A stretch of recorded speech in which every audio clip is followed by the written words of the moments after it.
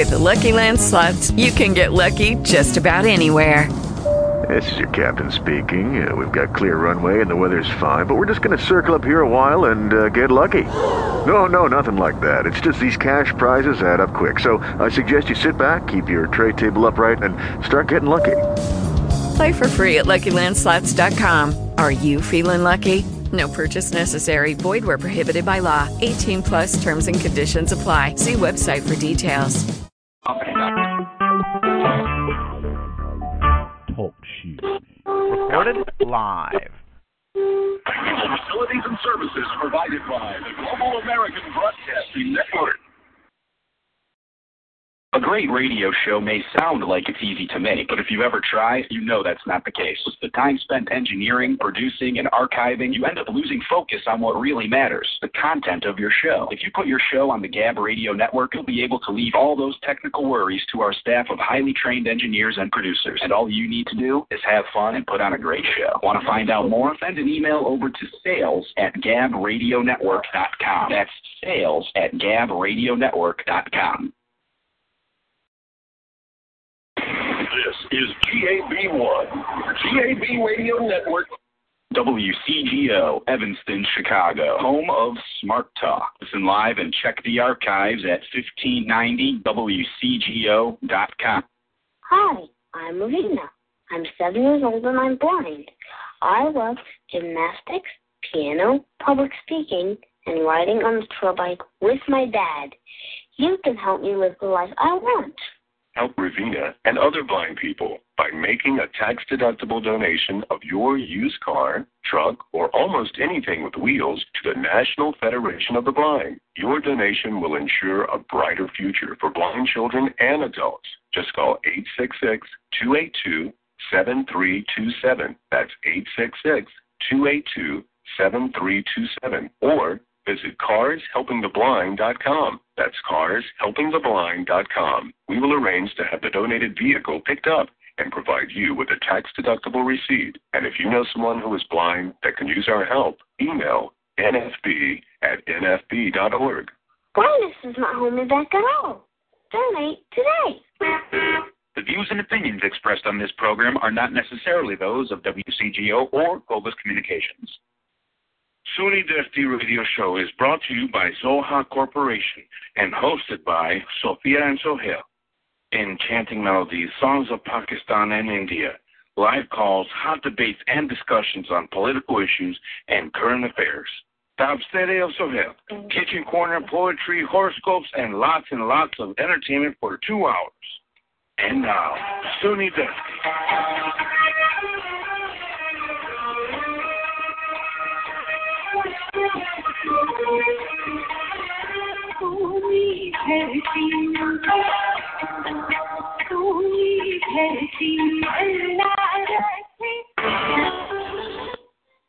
बिस्मिल्लाहिर्रहमानिर्रहीम। Soni दर्ती radio show के साथ आपके आरजेज हाजिर है। मेरा नाम है सोफिया और मेरे साथ हैं जी। अस्सलाम वालेकुम सामीन, मैं हूँ आपका होस्ट सोहेल सैयद जी। और एज यूजुअल नए लिसनर्स के लिए बता दूं, how could you listen to our radio show. First of all, अगर आपको रेडियो पे सुनना है तो आप अपने रेडियो को ट्यून करें 1590 AM 1590 AM। और अगर आपने हमारा रेडियो को सेलफोन पे सुनना है तो उसके लिए भी इजी तरीका है। ये call toll free number dial करें 1724-444-7444 724-444-7444 और उसके साथ कॉलर आईडी डालें 63800 और उसके बाद पाउंड की साइन 1 एंड अगेन पाउंड। जब आपको हमारी आवाज आने लगे that means you are connected with us and you can listen to our radio show. Radio show पे लाइव कॉल करने के लिए हमारा नंबर है 847-475-1590 847-475-1590। हमें स्पॉन्सर करने के लिए यानी अपने बिजनेस के एड्स के लिए या इंडिविजुअली स्पॉन्सर करने के लिए हमारा फ़ोन नंबर है 773 773-575-8193 773-575-8193. اور اگر آپ ہمیں انڈیویجولی اسپانسر کرنا چاہتے ہیں اور ہمارے ممبر بننا چاہتے ہیں تو اس کے لیے ایڈریس نوٹ ڈاؤن کر لیں. ممبرشپ فیس ہے $20 پر منتھ اور آپ ہمیں بھیج سکتے ہیں چیک زوہا کارپوریشن کے نام پر. ہمارا ایڈریس ہے Zoha corporation 4N as a North 4N194 Church Road CHURCH Church Road Bensenville, Illinois 60106. جی سامعین، تو پھر آپ کو پروگرام سننے کی تفصیلات بتائیں کہ ہمارا پروگرام آپ کن کن ذرائع سے سن سکتے ہیں اور ہمارے شو میں کیا کیا ہوتا ہے. کہ میں آپ کو بتاتا چلوں کہ پروگرام کا آغاز کریں گے. کسی اچھی سی امنات یا قوالی کے ساتھ ہمارے پروگرام کا آغاز ہوتا ہے. اشرف پٹیل صاحب کے ساتھ ایک اچھی بات ہوتی ہے اور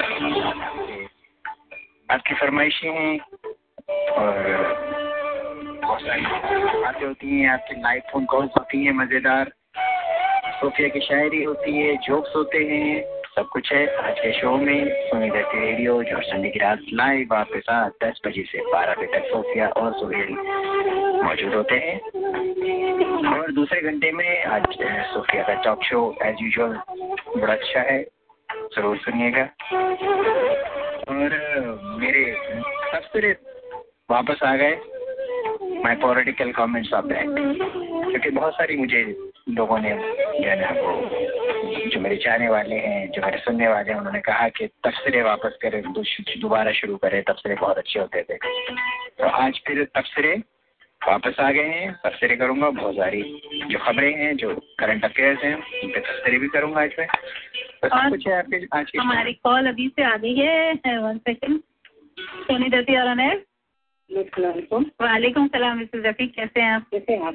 میں نے کہا کہ آج کے دن ہے نا, تو آپ کے اچھی سی سنی جمشید کی حاجیوں کے لیے سنا دینا کوئی بھی نعت یا کوئی منقبت. آپ بتا دیں نا کوئی اگر آپ کو یاد. آپ لوگوں کو زیادہ لیتے جا.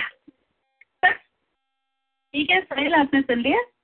اور آپ دونوں کو ایڈوانس میں عید بھی مبارک. ہاں, ہم بھی اپنے لسٹروں کو عید مبارک ہی کہنے آ رہے تھے کہ نیکسٹ ویک جب ہم آئیں گے تبھی. ہاں کوئی بات نہیں, میں نے کہا آپ کو نعت کا بھی ہے تو بدل بھائی نہیں ہے. ہاں چلے بالکل دیکھتے ہیں. بہت بہت شکریہ آپ دونوں کا. شکریہ, اللہ حافظ. سونی دتی اور انیر. وعلیکم السلام. کہہ رہا ہوں کہ موبائل پہ سننے کے لیے بتایا جائے آڈینس کو کہ ٹیون ان کر کے ایک اپلیکیشن آتی ہے, اگر وہ ڈاؤن لوڈ کر لو تو اس سے فائدہ یہ ہے کہ پوری دنیا کے ریڈیو پر تم سن سکتے ہو, انڈیا, پاکستان, بنگلہ دیش, چائنا, جو بھی, لیکن آواز بالکل کلیئر ہے اور بیچ میں جگہ بھی وہ نہیں ہوتا ہے. مطلب آپ ٹیلی فون پہ سننے کا کہہ رہے ہیں؟ ہاں موبائل پہ. ہاں موبائل پہ, لیکن اس کا یہی ہے کہ آپ کے پاس یا تو اینڈرائڈ ہونا چاہیے یا ایپل ہونا چاہیے. یہ دو کے لیے ہی ایپ ہے, دوسرے ٹیلی فونوں کے لیے نہیں ہے. ہاں لیکن بڑی اچھی اپلیکیشن ہے اور جگہ ڈسٹرب نہیں ہوتا ہے اور بالکل آواز ایسی آتی ہے جیسے ریڈیو سے بھی اچھی آتی ہے. ہاں بالکل وہی WCGO 1590 لگا دیں. آپ سے بتا رہے آواز تو خالد بھائی آپ کی بھی بہت اچھی آ رہی ہے. اور کیا حال ہے سر؟ ٹھیک ہے, بالکل ٹھیک ہے, بالکل ٹھیک ٹھاک ہے. لاسٹ ٹائم آپ گئے تھے لاسٹ ویک؟ نہیں وہ ساون آئے ساون جائے تو اس کو اس کے بعد ڈاکٹر میں میرے غائب ہو گئے, پھر جائیں. ان کی لاسٹ ویک کی فرمائش تھی. میں نے وہ ایک واٹس ایپ بھیجا تھا, آپ نے میرا خیال فارورڈ کر دیا ہے. جی بالکل. جی مجھے مل گیا ہے اور اس پہ عمل بھی ہوا ہے. بیٹھیے گا آج اسی پہ جو آپ نے ریکویسٹ کی تھی اسی پہ میں ٹاک شو کر رہی ہوں. ایک گانے کی فرمائش ابھی کر دوں بات؟ ہاں بتا دیں, ابھی بتا دیں اگر کال مل گئی ہے تو. جو وعدہ کیا وہ نبھانا پڑے گا. وعدہ کوئی کیا ہی نہیں ہے. روکے زمانہ چاہے روکے خدا بھی تم کو آنا پڑے گا. جی نہیں ایسے نہیں, تھوڑا گا کے سنائیں. ارے نہیں بھائی, تھوڑا سا ٹھیک ہے, تھوڑا سا ابھی نہیں تو ایک بول گنگنا دیں. چلیں اور آپ اصول بھی توڑ رہے ہیں سہیل. سب سے پہلے ہم اللہ تعالیٰ کا پاک نام لیں گے اور اس کے بعد گانوں کی بات ہوگی, ہے نا؟ تو اسی لیے آپ بعد میں گانا سنیں گے. Thank you. اللہ حافظ.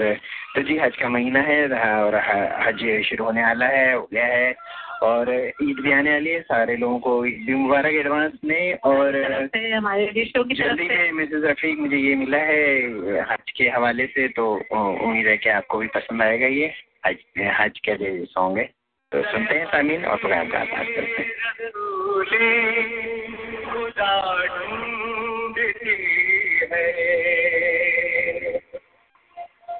مبارک ہو تم سب کو حج کا مہینہ, مبارک ہو تم سب کو حج کا مہینہ, نبی میری حکمت کے تھے مدینہ, مدینے والے سے, مدینے والے سے میرا سلام کہنا, مدینے والے میرا سلام کہنا. ہٹا میرے غم سے سمندر کا پسینہ, ہٹا میرے غم سے سمندر کا پسینہ, نبی میری قسمت کے تھے مدینہ, مدینے والے میرا سلام کہنا, مدینے والے میرا سلام کہنا.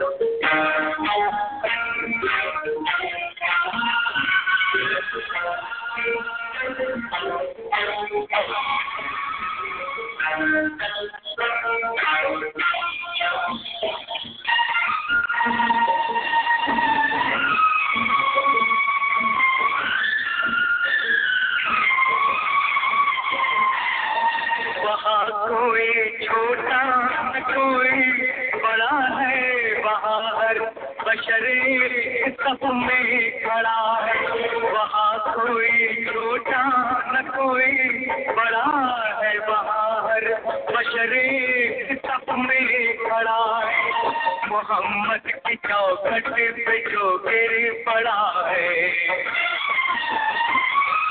محمد کی چوکھٹ پہ جو گر پڑا ہے, اسی کا ہے مرنا, اسی کا ہے جینا, اسی کا ہے مرنا, اسی کا ہے جینا. نبی میری قسمت کے دیکھ مدینہ, مدینے والے میرا سلام کہنا, مدینے والے میرا سلام کہنا. اللہ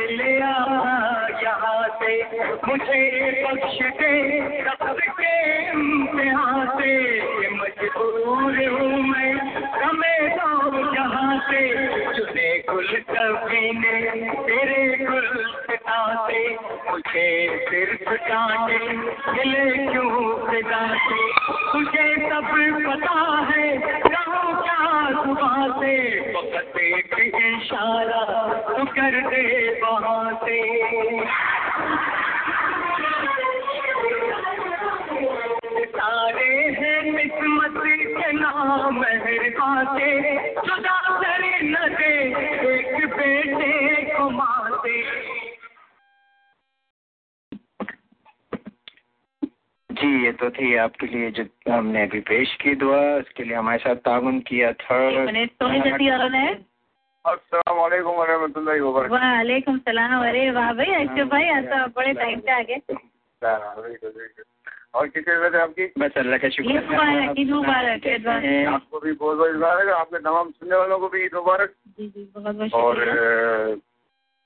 جو حج کر رہے ہیں اللہ تعالیٰ ان کے حج کو بھی قبول فرمائے, اور جو نہیں جا سکے اللہ تعالیٰ انہیں اگلے سال اس کی سعادت نصیب کرے. آمین. اور حج اور مدینہ شریف کی بعد حاضری نصیب کرے. آمین آمین. شکریہ صاحب. ایک جی جی ابھی تک اپنے نام کے آگے حاجی نہیں لگایا ہے. نہیں حاجی اصل میں یہ بھی ایک مسئلہ ہے. چلے آپ نے یہ بات چھیڑی ابھی میں ٹرائی کر رہا ہوں کہ ایک صاحب نے کہا کہ میں حاجی سہیل, تو دوسرے نے کہا کہ میں نمازی اشرف. ارے ٹھیک ہے آپ نے حاجی سہیل آپ نے کتنا حج کیا؟ بولا میں تو 1 حج کیا. تو بولا آپ نے 1 حج کیا اور اپنے آپ کو حاجی سہیل کہہ رہے ہو, اور میں تو 5 ٹائم نماز پڑھتا ہوں, تو میں نمازی اشرف نہیں بول سکتا. تو یہ سوچنے کی بات ہے. بالکل بالکل بالکل. اپنی نیکیوں کو ظاہر نہیں کرنا چاہیے. بالکل بہت زبردست جواب دیا ہے آپ نے. سمجھنے والوں کے لیے سمجھنے کی بات ہے جو آپ نے لکھے چھپے لفظوں میں کہا. بچوں کو بھائی حضرت آپ کا نام کیا ہے؟ بولا میرا نام حافظ عبد الکریم. جی جی یہ نہیں بولنا چاہیے. عبد الکریم بولے. اچھا کوئی بولتا ہے کہ میں صوفی ہوں, میں حافظ ہوں, میں قاری ہوں, میں علامہ ہوں. خود سے نہیں کہنا چاہیے. اگر کوئی اور کہتا ہے نا کہ ہمارے حاجی سہیل بھائی ہے تو وہ بول سکتے ہیں. دوسرا بولے تو ٹھیک ہے, لیکن اس میں بھی دل میں یہ نہ ہونا چاہیے کہ مجھے لوگ حاجی کہیں. ضرور نہ آ جائے. ہاں اس کے دل میں یہ نہیں ہونا چاہیے کہ مجھے لوگ حاجی کہیں یا لوگ مجھے اس لیے تو علم حاصل نہیں کرنا چاہیے کہ لوگ مجھے عالم کہیں. بالکل صحیح. بالکل بہت زبردست بات ہے. قیامت عالم کو ایسے بھی عالم ہوں گے جنہیں اللہ تعالیٰ فرشتوں کو اس کو بالوں سے گھسیٹ کے جنت میں ہو, اس لیے کہ وہ عالم جو ہے اس کو کہا جائے گا کہ بھائی تو نے میرے لیے کیا کیا؟ بولے اللہ میں نے تیرے لیے علم حاصل کیا. بولے تو نے میرے لیے علم حاصل نہیں کیا, تو نے لوگوں کو روک اور دبدبہ ڈالنے کے لیے علم حاصل کیا. بالکل. تو جو تیرا مقصد تھا دنیا میں پورا ہو گیا, میرے لیے میرے پاس کچھ بھی نہیں ہے. فرشتوں کو حکم ہوگا کہ اس کو جنت میں پھینک دو. ایسے ہی سخی کا ہوگا, تو نے کیا کیا؟ تو نے سخاوت کی, تو نے دنیا میں روک ڈالنے کے لیے سخاوت کی. ایسے ہی سپاہی کو پوچھا جائے گا میں تو نے کیا کہا؟ میں اللہ میں تیرے لیے میرے اسلام کے لیے لڑتے لڑتے مر گیا, تو میرے اسلام کے لیے نہیں لڑا, تو لوگوں کو روک اور دبدبہ ڈالنے کے لیے لڑتا تھا. جی بالکل صحیح. بہت زبردست. آپ نے اپنے منہ سے اپنے اعمال کی اپنے اچھی بات کی یا اپنے حاجی ہونے کی یا اپنے سخی ہونے کی کبھی بھی تشہیر نہیں کرنی چاہیے. لوگ تو ایک سلائی مشین دے کے اخبار میں فوٹو دے دیتے ہیں ہمارے کہ بیوہ کو, اور کتنی بیواؤں کا خون چوسا ہے اور کتنوں کو بیوہ کر دیا, یہ نہیں پتا تھا. بے شک. ایک سلائی مشین دیتے تو بولتے ہیں کہ دیکھو حاجی صاحب فلاں حاجی صاحب بیواؤں کو سلائی مشین دے رہے ہیں. جی جی بالکل. دکھاوے کی کوئی بھی نیکی یہ سب بیکار ہے, چاہے وہ اپنے نام کے ساتھ لگا کے. بہرحال یہ بہت یہ جو شروع کے 10 ایام ہوتے ہیں بڑے بابرکت ہوتے ہیں. یہ جو ذی الحج ہے اس میں ایک دن کا روزہ جو ہے وہ 1000 روزہ کے برابر ہے, اور ایک رات کی جو عبادت ہے وہ شب قدر کی عبادت کے برابر ہے. تو بارہ اللہ تعالیٰ ہمیں عمل کی توفیق عطا فرمائے. اور قربانی کے دنوں میں اللہ تعالیٰ کی نزدیک کوئی بھی ہے کہ اتنی زیادہ مقبول نہیں ہے جتنی کہ وہ جانور کو ذبح کرنا, سنت ابراہیمی اور عمل کرنا. نہ اللہ تعالیٰ کے پاس خون پہنچتا ہے, نہ اللہ تعالیٰ کے پاس گوشت پہنچتا ہے. ہماری نیت, ہمارا تقویٰ ہے, ہماری نیت پہنچتی ہے. بالکل. مطلب یہ لوگ جو ہے قربانی کا سائز جانور, بڑے بڑے جانور, بڑے بڑے مہنگے جانور, یہ جو ہے نا آپ 5 لاکھ کی گائے مت کرو, 2 لاکھ کی گائے مت کرو, یہ کسی بیوہ کو دے دو یا کسی بچی کی شادی میں لگا دو. وہ بھی اچھی بات ہے, لگانا چاہیے. لیکن قربانی سے آپ فارغ نہیں ہو سکتے. اس طرح کہے گا قربانی کرنا ہے, جس پر واجب ہے وہ قربانی کرے, اور جس پر حج واجب ہے اور اس کو کوئی شرعی عذر نہیں ہے اور وہ حج نہیں کرتا, اللہ تعالیٰ کو کوئی پرواہ نہیں کہ وہ یہودی ہو کے مرے یا عیسائی.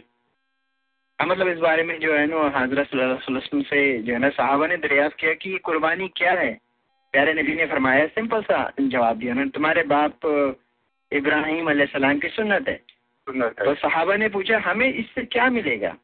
نبی نے فرمایا جانور کے ہر بال کے عوض ایک نیکی ملے گی. اے پروردگار, آج میں تیرے نام پر ایک جانور قربان کر رہا ہوں, اگر تیرا حکم ہوا تو اپنے ہر محبوب شے یہاں تک کہ اپنی جان بھی قربان کر دوں گا. ایک قربانی کا جو اس کے جذبہ پیچھے تھا نا, وہ اس چیز کو سامنے لانے کے لیے سب کچھ کیا گیا تھا, جو ہم شاید اس جذبے کو بھول کے اب جو ہے نا وہ اس چیز کا جذبہ ہے کہ کون کتنی بڑی گائے اور کتنی بڑا مہنگا بکرا لاتا ہے, اور اضافہ تو ویسے بھی مشکل ہونے والی ہے لوگوں کے وہ میں آپ کے ساتھ سیاسی بات نہیں کرنے والا. اچھا، ایک یہودی عالم نے 3 سوال کیے، وہ میں آپ کو سنانا چاہ رہا تھا. جی جی بالکل. ایک یہودی عالم نے مسلمانوں کے بڑے مجمع میں 3 سوال کر کے سب کو وسوسے میں ڈال دیا. سوال نمبر 1، اللہ ایک ہے تو اس سے پہلے بھی کوئی ہوگا. سوال نمبر 2، اگر اللہ ہے تو اس کا چہرہ کس طرف ہے. سوال نمبر 3، اللہ اب کیا کر رہا ہے. یہ 3 سوال جب پوچھے گئے نا تو ایک یہودی بچے نے مجمع میں، ایک 9 سال کا بچہ تھا، اٹھا، اس نے یہودی نے کہا گنتی کرو. تو اس نے گنتی شروع کی، 1 2 3 4 5 6 7 8. یہودی نے گنتی کی، اس پر پھر بچے نے کہا کہ اب اسے الٹا گرو. تو اس نے کہا 8 7 6 5 4 3 2 1. پھر یہودی نے کہا 1. تو بچے نے کہا 1 کے پیچھے کیا ہے. یہودی نے کہا کچھ نہیں. تو بچہ بولا بس اللہ ہے کہ اس کے بعد کچھ نہیں. دوسرے سوال کے لیے بچہ ایک دیا لایا اور اس کو جلایا. اب بچے نے کہا ذرا بتاؤ اس دیے کی روشنی کا منہ کس طرف ہے. یہودی نے جواب دیا چاروں طرف. بچہ بولا اللہ نور ہے اور اس کا نور چاروں طرف ہے. جی. آخر میں بچے نے تیسرا سوال کا جواب دیا کہ اس نے کہا کہ اللہ اس وقت کیا کر رہا ہے. بچے نے کہا کہ اللہ اس وقت ایک 9 سال کے بچے سے تیری بےعزتی کرا رہا ہے. کیا بات ہے.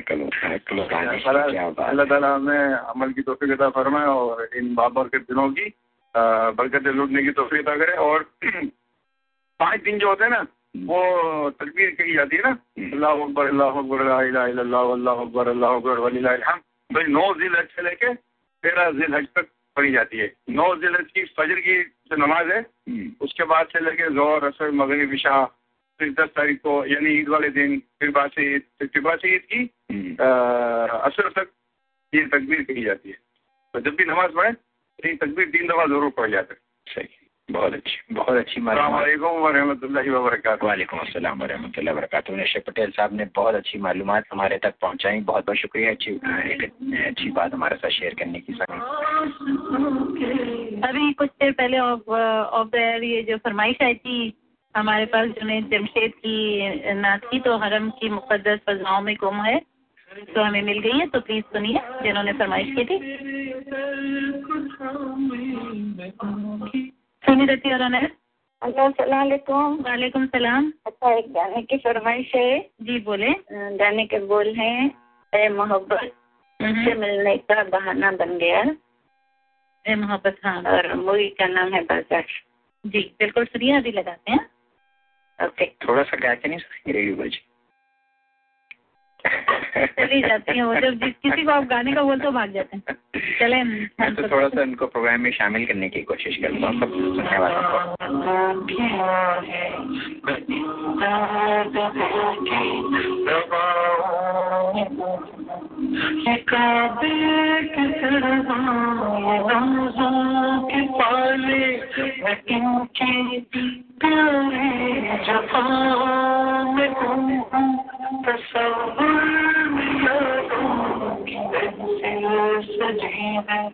تخیل کے دلکش خیال میں ہوں ابھی شیخ الفن کی منزل کہاں ہے ابھی تو تبھی ابتدا میں ہوں ہر میں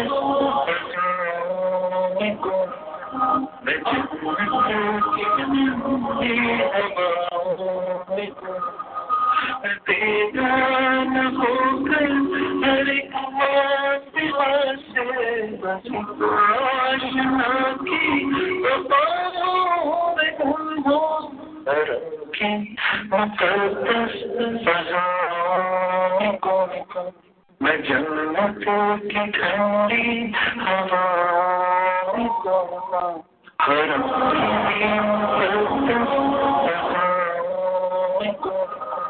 میں جنت کی ٹھنڈی ہواؤں کو حرم کی مقدس فضاؤں کو میں جنت کی ٹھنڈی ہواؤں کو حرم کی مقدس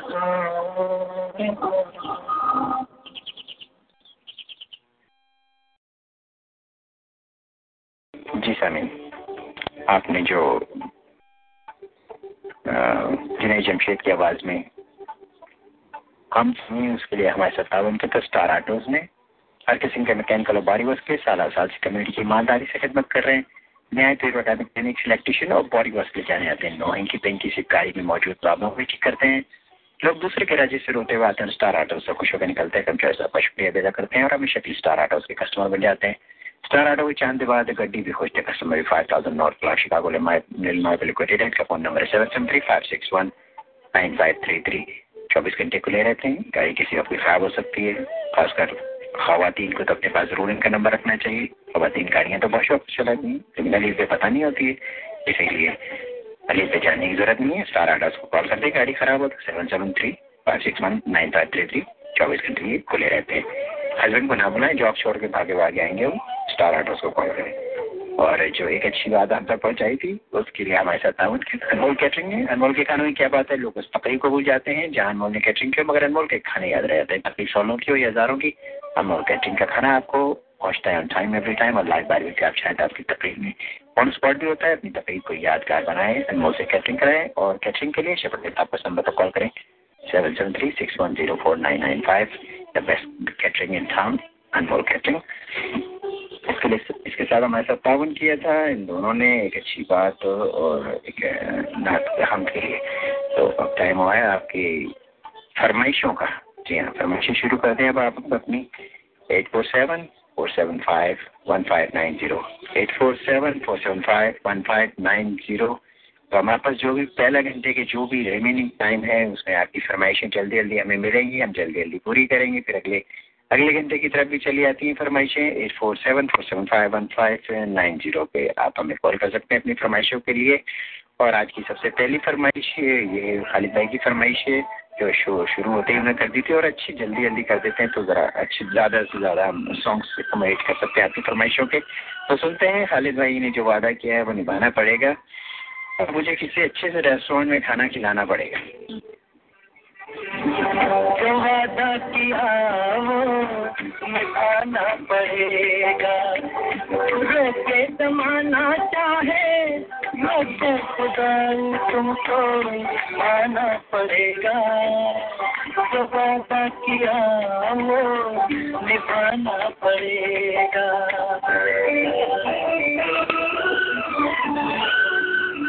एक मुद्दत से मेरे हाल से बेगाना है, जाने जालिम ने किस बात का बुरा माना है। मैं जो जिद्दी हूँ तो वो भी है अना का कैदी, मेरे कहने पे कहाँ उसने लौट के आना है।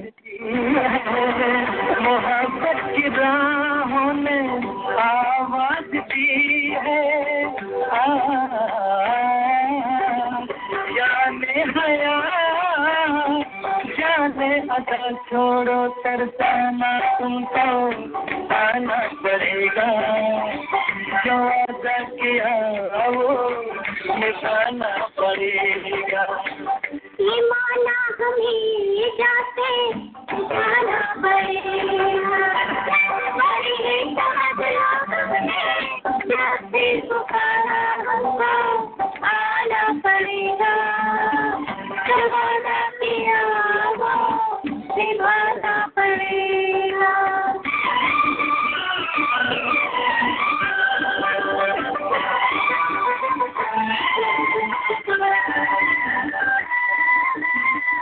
हम अपनी वफा देना इल्जाम लेंगे, तुम्हें दे दिया है तुम्हें जान देंगे।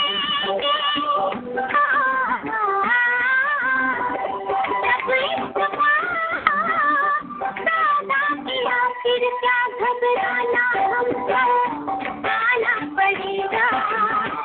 जो वादा किया वो निभाना पड़ेगा। जमाने ने काट डाली जिसकी ज़बां है दिल, जमाने ने काट डाली जिसकी ज़बां है दिल, फिर शहर मोहब्बत में वो शख्स बेवफा ठहरा।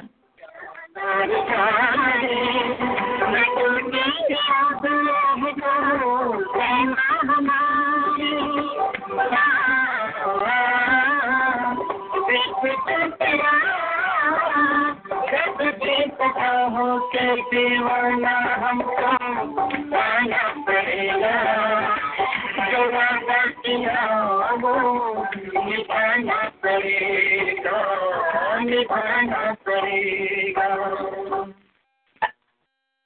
जी ब्यूटीफुल सॉन्ग, अच्छा था ना, बहुत एक जमाने का बहुत मशहूर सॉन्ग था ना जी, बहुत ही अच्छा, बहुत ही पॉपुलर सॉन्ग था, बहुत अच्छी फरमाइश की थी, बहुत बहुत शुक्रिया खालिद भाई। और कहाँ हैं दूसरे फरमाइश वाले शहजादा तैमूर? आज बिल्कुल एंट्री नहीं ले सके शहजादा तैमूर। मेरे उस व्हाट्सएप का आप मेरा ख्याल है बुरा मान गया, मैंने जोक के तौर पे कहा था। मैं एक जो है ना वो रेडियो शो वॉच कर रहा था, इंडिया का कोई शो है, रेडियो मिर्ची के नाम से आता है, उसमें जो है ना वो उसका आरजे नवीद है, वो लोगों को पर्सनल कॉल्स करके जो है ना वो उनसे बड़ी वो करता है, अच्छी अच्छी बातें करता है, तफरीह करता है, और फिर आखिर में उसको कुकड़ों को करना पड़ता है, मुर्गा बनाना पड़ता है। तो वो आई लाइक दैट शो। तो मैंने उसके जवाब में ऐसे आपको लिख दिया था। मेरा ख्याल है आप मेरी बात का उस बुरा मान गए, मुझे आपको मुर्गा नहीं बनाना है, because we don't have that kind of show, but I like that show. और मैंने सिर्फ आपको व्हाट्सएप पे मैसेज दिया था। चले, गाना इतना खूबसूरत था तो कुछ अशार हो जाए। गाना इतना खूबसूरत था कि मेरा अभी भी दिल नहीं भरा 2 अशार बोल के सुना के। जी बिल्कुल। तो थोड़ा सा 2-3 अशार ही है इस सिलसिले में। जो वादा किया वो निभाना पड़ेगा। चाहत की रह गुजर में तिजारत नहीं करो, चाहत की रह गुजर में तिजारत नहीं करो, ऐसा ही शौक है तो मोहब्बत नहीं करो। जब दिल से तुम्हें भूलने की कसम तस्लीम कर ली, जब दिल से तुम्हें भूलने की कसम तस्लीम कर ली, अब लफ्जों में इसकी वजाहत मांगा नहीं करो। सांसें मेरी न कैद करो अफसोस के एवज, सांसें मेरी न कैद करो अफसोस के एवज, मुझसे वसूल तुम जीने की कीमत नहीं करो।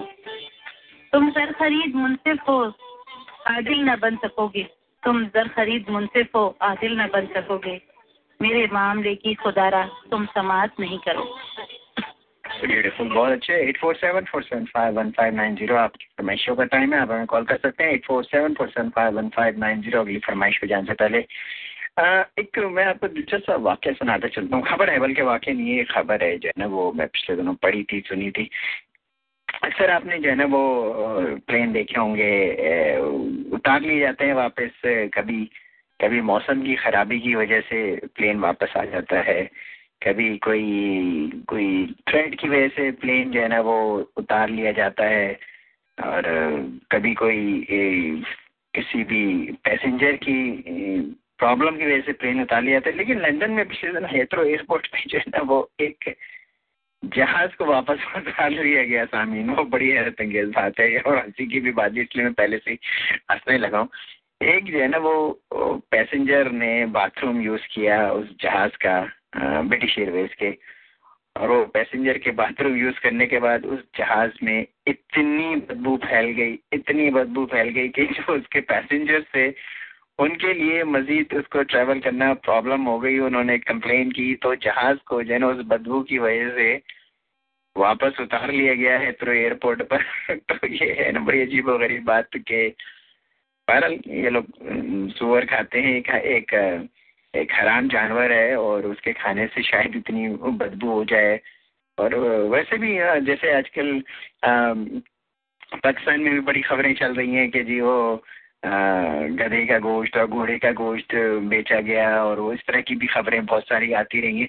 तो मेरा ख्याल है कि इसके सिलसिले में एक बड़ी साफ सी वजाहत कर दी गई है, जो मैंने कहीं पढ़ी थी, सुनी थी, वो ये कि जो जानवर जो है ना वो आपको खाने के लिए हराम कर दिए गए हैं, तो वो कैसे पहचानोगे? क्योंकि जब आप बोटी बना देते हैं, वो बोटी आपको पता नहीं चलती कि वो गाय की गोश्त की, गधे की गोश्त की, कुत्ते की गोश्त की, किसकी गोश्त की वो बोटी है, क्योंकि वो तो आप फिजिकल उसकी सारी बोटियां एक जैसी लगती हैं देखने में। तो उसके लिए बड़ी क्लियर वजाहत की गई। किसी आलिम ने कहा, किसी जगह मैंने पढ़ा था बहुत दिनों पहले की यह बात है कि जब भी आप किसी हराम जानवर का गोश्त पकाएंगे तो उसमें से बहुत सख्त बदबू आएगी। ये उसकी खास पहचान बता दी गई। चाहे आप हराम में गधा पका रहे हो, कुत्ता पका रहे हो, किसी भी हराम जानवर को जब आप पकाएंगे तो उसमें से बहुत सख्त यानी कि नाकाबिले जो है ना वो बेयर करने वाली उसमें से बदबू आएगी। एक साफ पहचान बता दी गई है। तो अगली फरमाइश पे चलते हैं। ये फरमाइश है रेडियो बाजी की 8474751590। ए मोहब्बत तुमसे मिलने का बहाना मिल गया, फिल्म बाजार से। तो सुनते हैं रेडियो बाजी की फरमाइश पे।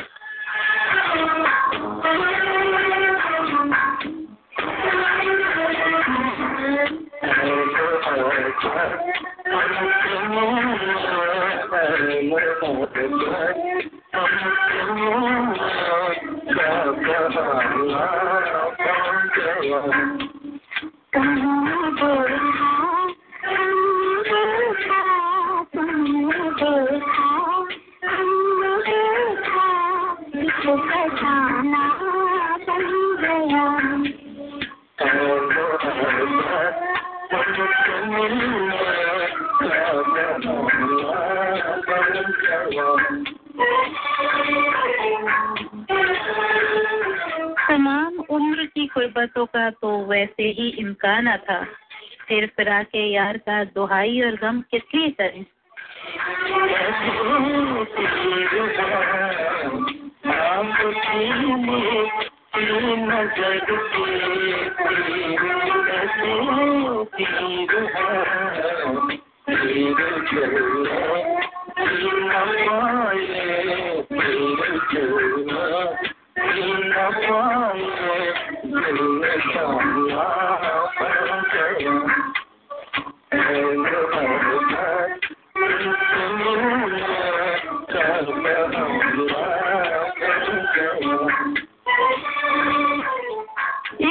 اپنے اصولوں پہ ازل پہ قائم، امتحان جس کا بھی لیتا ہے رعایت نہیں کرتا۔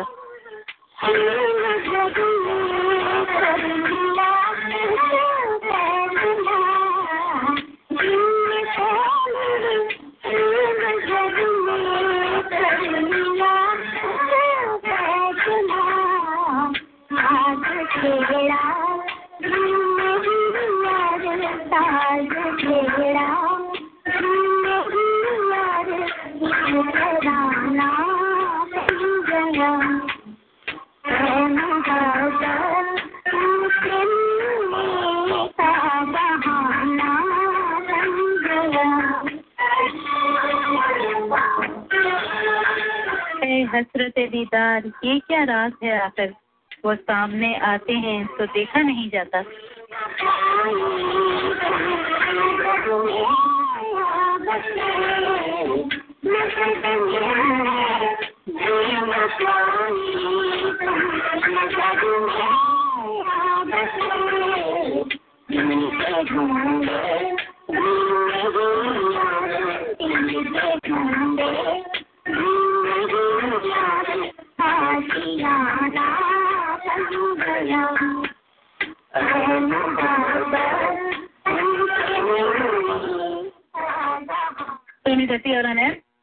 جی السلام علیکم۔ جی وعلیکم السلام۔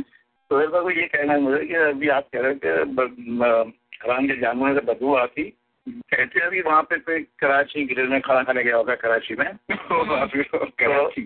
وہاں ہاں کراچی وہاں پہ بھی گرل ہے جی جی، تو وہاں پہ کھانا کھانے گیا تو اس کو کھانے میں مزہ نہیں آیا، تو اس نے مینیجر سے کہا کہ یار پتہ نہیں کھانے میں آج مزہ نہیں آ رہا ہے مجھے، میں تو کافی ٹائم سے یہاں آتا رہتا ہوں۔ تو مینیجر نے کہا کہ یار ایکچولی اور بھی 2-4 لوگوں نے آج شکایت کی ہے، تو میں آپ سے آنر سے ملا تھا، آنر سے جا کے شکایت کریں۔ جب آنر کی وہ آفس میں جا کے اس نے شکایت کی کہ کھانے میں مجھے مزہ نہیں آ رہا ہے، اور یہ کہتا ہے مینیجر کے اور لوگوں نے شکایت کی ہے، تو مینیجر نے اس کے کان میں یہ کہا کہ بھائی ایکچوئل جو ہے نا آج گدھا ملا نہیں ہے تو آج بکرا پکایا گیا ہے۔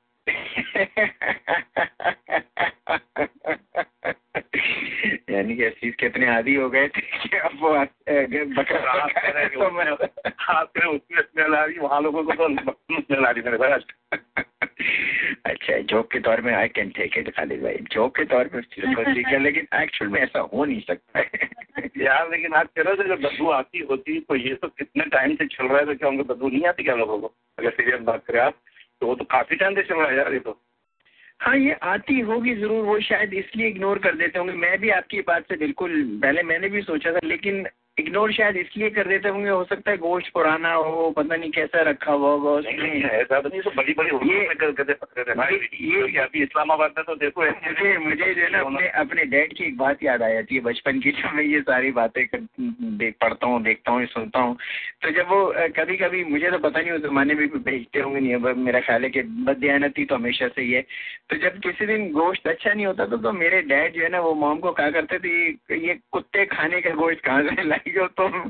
تو مجھے آج تک وہ بات ان کی یاد رہ گئی. جب بھی ان کو گوشت گلتا نہیں تھا یا عجیب سی بو آتی رہی کچھ بھی تو بولتے کتے کھانے کا گوشت کہاں سے لائی ہو تم. تو مجھے بہت ٹائم سے یہ دوست ہو یار, یہ ہے الگ الگ ایسے جانوروں کے چل رہے ہیں کہ ایسا ہوتا ہے کہ وہاں کھانا نہیں چاہیے. ہاں اب تو ایسا لگنے لگے کہ اپنے سامنے کبھی جانور کاٹو اور پھر سکون سے کھاؤ, کیونکہ اب اعتبار نہیں رہا کسی پہ. اسلام آپ نے دکھا رہے بڑی بڑی اچھی خاصی ہوٹل 5 اسٹار ہوٹل کے اندر دکھایا کہ وہاں پہ کیا بولے کاکروچ اور چوہے کا اتنا کچن کے اندر وہ ہوتا ہے, اس کے باوجود بھی باہر جا کے جب پلیٹ آتی ہے تو بڑی خوبصورت طریقے سے آتی ہے, لیکن اندر کچن دیکھو تو اتنا گندا ہو, اتنے کاکروچ گھومتے ہوتے کہ پوچھو. ہاں یہ بات تو بالکل صحیح ہے.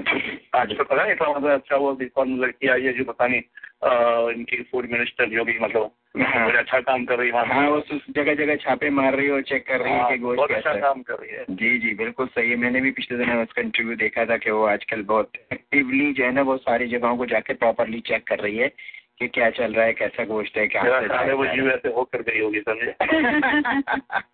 بالکل صحیح. تھینک یو ویری مچ فیضا آپ کی بات کے لیے, بہت بہت شکریہ. اللہ حافظ. جی السلام علیکم. وعلیکم السلام. کیا لے جائے خیریت سے؟ آپ سمجھے کیا حال ہے؟ بالکل فرسٹ کلاس. عید مبارک آپ کو ایڈوانس میں. آپ کو بھی عید مبارک ہو ایڈوانس میں. کوئی گانے کی فرمائش تھی؟ اچھا میں سمجھا آپ اپنا گدا لے آئے. چلے خیر گانے کی فرمائش کر رہے ہیں تو کوئی بات نہیں, گانے کی فرمائش کر رہے ہیں.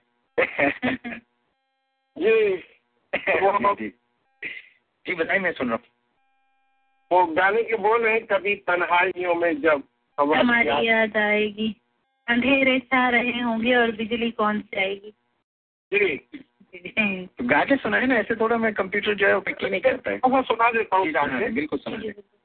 کبھی تنہائیوں میں یوں ہماری یاد آئے گی, اندھیرے چھا رہے ہوں گے کہ بجلی کون جائے گی, یہ بجلی رات کر جائے کہ تیرے پیار کی دنیا نہ پھر تو جی سکے گا اور نہ تجھ کو موت آئے گی. کبھی تنہائیوں میں یوں. یہ گانے سے زیادہ بددعا لگ رہی ہے. چلے بس وہی سمجھ گئے. نہ تو جی سکے گا نہ تجھ کو موت آئے گی. Very good. آپ نے کبھی جو ہے نا وہ کیل سائیکل کو ریپلیس کرنے کا نہیں سوچا اپنی جوانی میں؟ یہ تو مبارک بیگم کا گانے والا گانا ہے. یہ لڑکی کی آواز. لیکن آپ گا رہے تھے تو مجھے تو کیل سائیکل لگ رہے تھے نا آپ گاتے ہوئے. اچھا اس کی طرح کی وہ لوگ دار مجھ سے بھی رکھنے پڑیں گے. بہت شکریہ. ویری سال کی عمر میں مر گیا تھا. جی جی بالکل بہت شکریہ جاہد بھائی. آپ کا گانا بھی ہم نے آن کر دیا ہے, آپ ریڈیو پہ سنیں اپنے گانے کو. بہت بہت شکریہ اچھی فرمائش کے لیے. اور کچھ تو نہیں جانتا ورنہ میں ابھی آپ کا گانا بند کر. 1 سیکنڈ.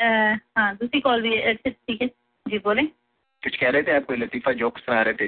نہیں میں کچھ نہیں بول رہا تھا. میں نے کہا کہ اپنی بات ختم کر دوں, ٹائم شارٹ ہے. چلے ٹھیک ہے. بہت شکریہ جاہد بھائی. ابھی آپ کی فرمائش لگاتے ہیں. سونی دتی آ رہا ہے. ہلو کروں میں کیا ایک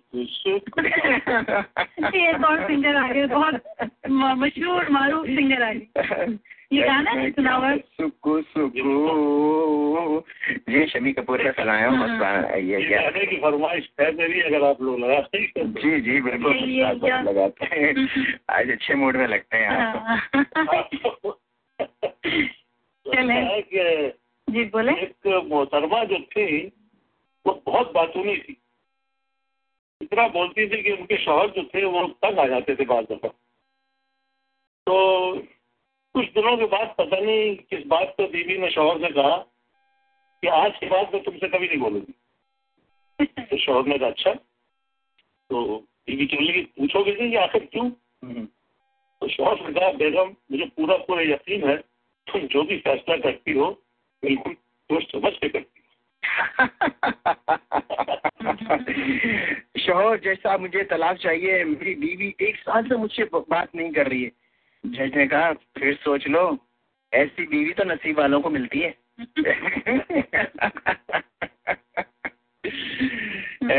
ہلنے لگی سی رات, ہلنے لگی سی رات کہ تم یاد آ گئے.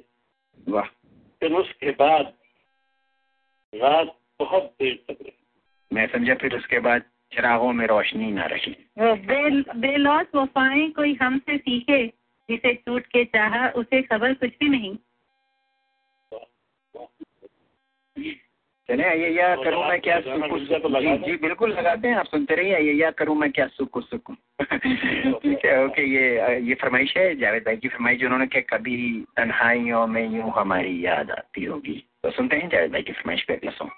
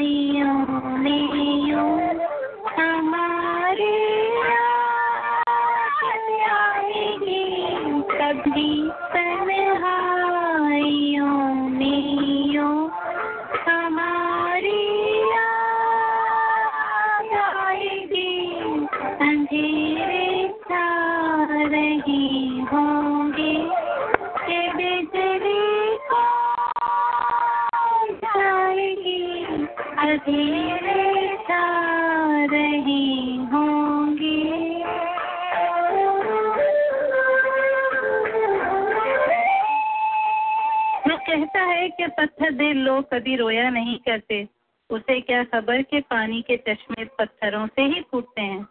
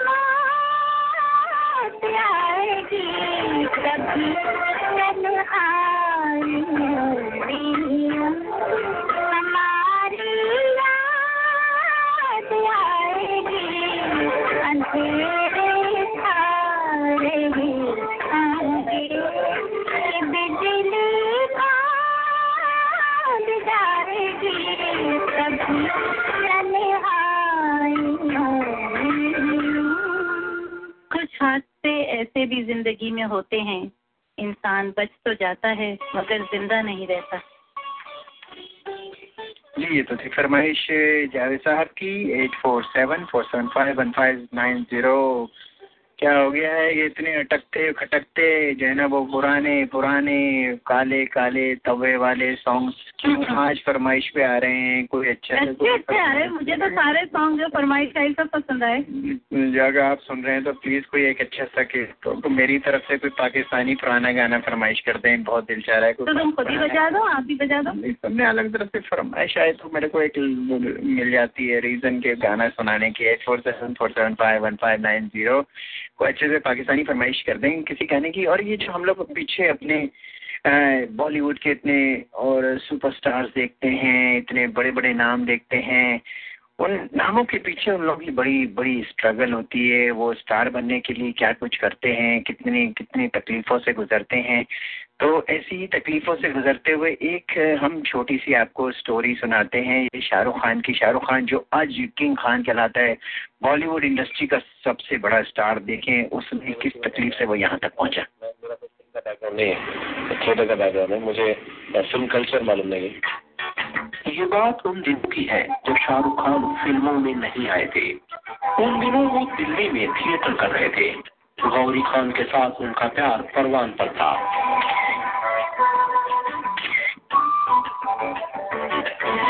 لیکن گوری کے پتا کو جب یہ بات پتا چلی تو انہوں نے گوری خان کو چپ چاپ ممبئی اپنے ایک رشتے دار کے یہاں بھیج دیا. پھر کیا تھا, شاہ رخ بھی ان کے پیچھے پیچھے ممبئی آ گئے. شاہ رخ کی ماں نے شاہ رخ کے ہاتھ میں 10,000 روپے رکھ کر کہا کہ جاؤ میری بہو کو لے کر آؤ. شاہ رخ اپنے ایک دوست کے ساتھ ممبئی پہنچے. شاہ رخ ممبئی میں اپنے ایک اور دوست کے گھر پر رکے. وہ صبح سے لے کر شام تک گوری کو یہاں وہاں ڈھونڈتے رہتے. کئی دن بیت گئے لیکن گوری نہیں ملی. اب تک دلی سے لایا ہوا زیادہ تر پیسہ کھانے اور ٹیکسی بس کے کرائے میں خرچ ہو چکا تھا. اوپر سے شاہ رخ کو دوست کا گھر بھی خالی کرنا پڑا. اب سمسیا یہ تھی کہ رہے کہاں. پیسے صرف اتنے تھے کہ کچھ ٹائم کا کھانا ہی کھایا جا سکتا تھا. آخرکار شاہ رخ نے فیصلہ لیا کہ رات ریلوے کے پلیٹ فارم پر بتائی جائے. شاہ رخ اپنے دوست کے ساتھ ریلوے کے ویٹنگ روم میں لیٹ گئے لیکن پوری رات دونوں کو نیند نہیں آئی. رات بھر مچھروں اور شرابیوں سے گھرے رہے. صبح اٹھ کر فریش ہونے اور نہانے دھونے کی سمسیا تھی.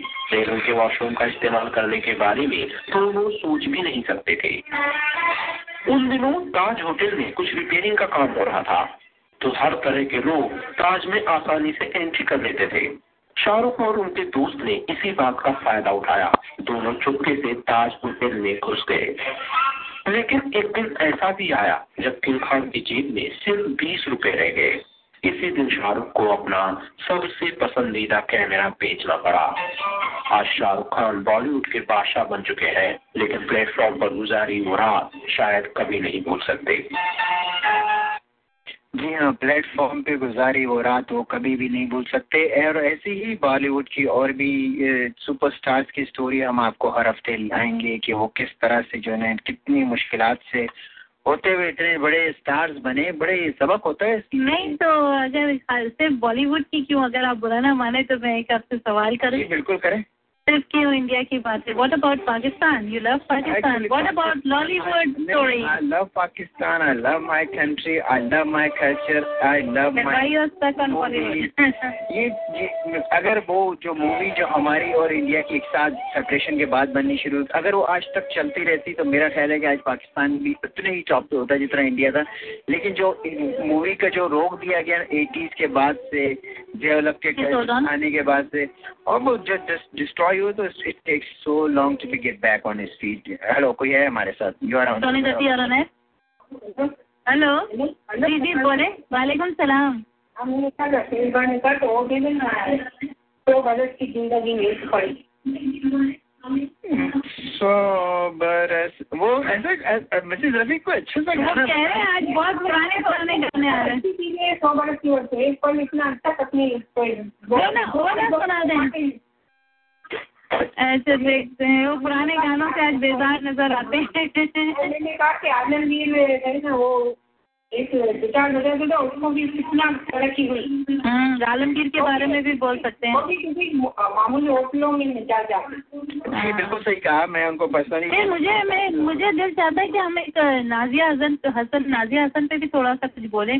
وہ بھی بہت اچھی سنگر تھی جو بہت جلدی اس دنیا سے چلی گئی. اس کے بارے میں بھی ضرور ہم معلومات کر کے بتائیں گے آپ کو. وہ تاریخ روڈ پہ جھیل پارک میں بیٹھ کے گٹار بجاتے تھے عالمگیر صاحب.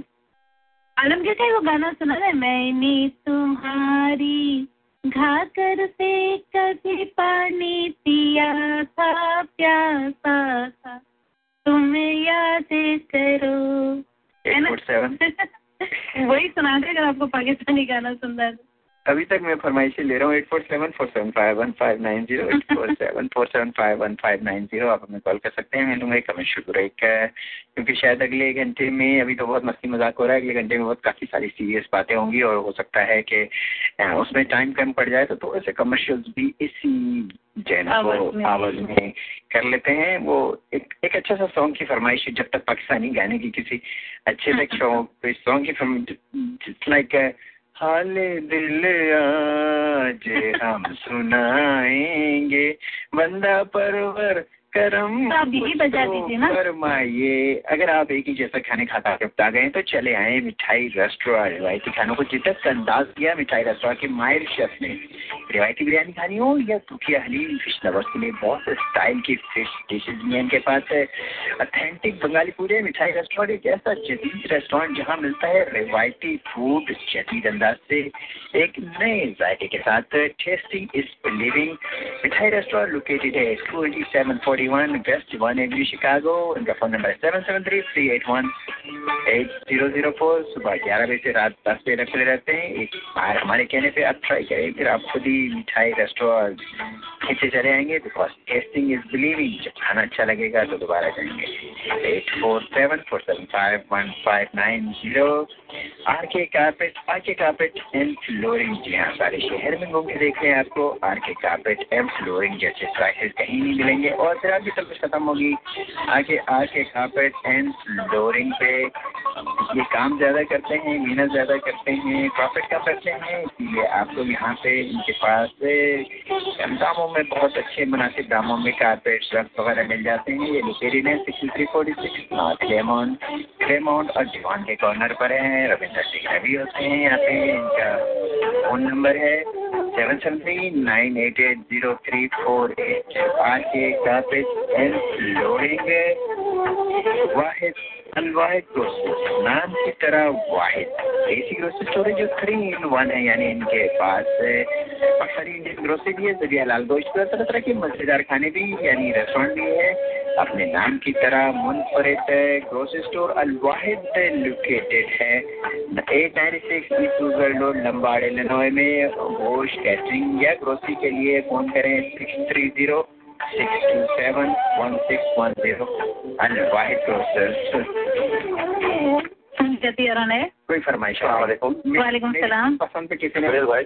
जी मैं ये कहना चाहता हूँ कि आप जो शाहरुख खान और बड़े बड़े स्टार की बात करते हो जी, ये तो बड़े जो स्टार बन जाते हैं ना, तो इनकी स्टोरी तो आप ये जान लेते हो, बता देते हो, लेकिन आपको पता है लाखों करोड़ों लोग ऐसे हो गए जो स्टार बन नहीं सके। इसी तरह बात सुना। हेलो, हाँ सुन। वो इसी तरह स्ट्रगल क्या इतनी बुरी तरह स्ट्रगल करके आए होंगे, करे होंगे, पूरी जिंदगी बिता दी होगी और वो कहीं नहीं पहुंचे होंगे, और जिनकी स्टोरी आज तो किसी को पता भी नहीं होगी। सही।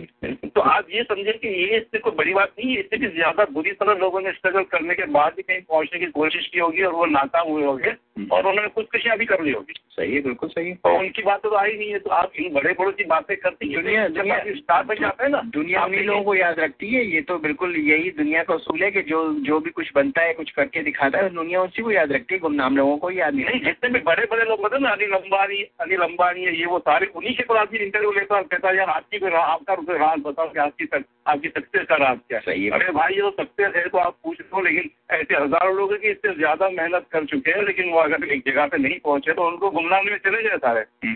उनकी कोई बात ही नहीं करता। सही। तो उनको कितने लोगों ने की होगी इंडिया के अंदर। उनकी बात कैसे कर सकते हैं खालिद भाई? बात तो यही ना कि जब तक कोई चीज सामने दुनिया के आएगी नहीं, दुनिया उसकी बात कैसे करेगी? ये शाहरुख खान दुनिया के सामने आया या अनिल अंबानी दुनिया के सामने आए, इन्होंने अपने आप को प्रूव किया, बनवाया, तो दुनिया की बात करेगी ना। अब किसी कोने में कोई रेडियो होस्ट सोहेल भैया तो उसको कोई जानता ही नहीं है, तो इन्होंने जो किया है कोई बड़ी बात नहीं, इससे भी ज्यादा लोगों ने किया है। शाहरुख खान ने एक स्टेटमेंट दिया था कि जब मैं पहली दफा बॉम्बे के अंदर आया तो मैं घूमते घूमते नरीमन पॉइंट के ऊपर जाके मैंने बिल्डिंगों के सामने बॉम्बे के सामने देखकर मैंने ये कहा कि यार इंशाल्लाह एक दिन जो है ना मैं इस पे राज करूंगा, राज में राज करूँगा। भाई तू राज कर रहा है ना, तो तू ये बोल रहा है, लाखों लोग ऐसे हो गए कि तेरे जैसी रील्स की होगी लेकिन उन्होंने राज किया ही नहीं। उन्होंने राज नहीं किया तो उससे किस्मत की बात है। लेकिन ऐसी बातें तो आम की बहुत सारी मिलेगी। किस्मत तो फिर ना कर, मेहनत वही बात आ जाती है ना। किस्मत ही सब कुछ नहीं होती, बहुत स्ट्रगल होती है इंसान की दुनिया में, बहुत स्ट्रगल। कोई कहीं पे जाके टूट जाता है, अपनी स्ट्रगल को कंटिन्यू नहीं कर पाता है, लेकिन जो मुसलसल हारने के बाद भी स्ट्रगल करता रहता है। हो सकता है 10,000 खत्म हो गए, घर वापस चला जाता, बोलते छोड़ो यार मेरे को क्या करना है, वो किसी नौकरी में लग जाता, आज वो शाहरुख खान नहीं होता। लेकिन उसने कंटिन्यू स्ट्रगल करी तो वो आज इतना बड़ा स्टार है। तो बात यही होती है ना कि आपको दुनिया को मनवाने के लिए बहुत कुछ अपनी लाइफ में सेक्रीफाइस करना पड़ता है। एक सक्सेसफुल आदमी जब आपके सामने आता है, नजर आता है, तो तब आप बोलते हैं جب لوگ بن جاتے ہیں نا تو اسٹوریاں بھی بن جاتی ہے. ہاں تو وہی یاد رکھنا سمجھے, وہی بات ہوتی ہے, اسٹوریاں ہوتی ہے لیکن کوئی انٹرویو لینے والا نہیں ہوتا ہے, لیکن ایسے لوگوں کی اسٹوریاں خود بخود بن جاتی ہے. صحیح ہے. اب مجھے آپ کو انٹرویو کرنا پڑے گا خالد. آپ یہ بتانا چاہ رہے ہیں کہ جی میں بھی بہت کچھ کرنا چاہتا تھا. میں ایسے ہی جنرل بات کرتا ہوں کہ اگر لاکھوں لوگ بیچارے کہ جو اسٹرگل کر کے کہیں نہیں پہنچے اور آپ کو گمنام میں چلے گیا, ان کو کوئی نہیں پوچھتا. صحیح ہے. چلو صحیح, اللہ اوکے بہت شکریہ. میں تو سمجھا آپ کوئی فرمائش کرنے والے ہیں, لیکن میرا خیال ہے ابھی تھوڑا سا نا ٹائم نہیں ختم ہو گیا. میرا خیال ہے آئی ڈی بریک پہ جانے والے ہیں. آئی ڈی بریک سے واپس آئیں گے تو پھر ایک اور کمرشل بریک ہوگا, اور آج کے ٹاک شو بڑا زبردست ہے. میرے کو کسی نے فرمائش نہیں کی, اور مسز رفیع یہ گانا بھی مجھے پسند ہے. آپ کی فرمائش پہ سنتے ہیں, تھوڑا سا ٹائم رہ گیا. آئی ڈی بریک پہ جائیں گے پھر واپس آتے ہیں.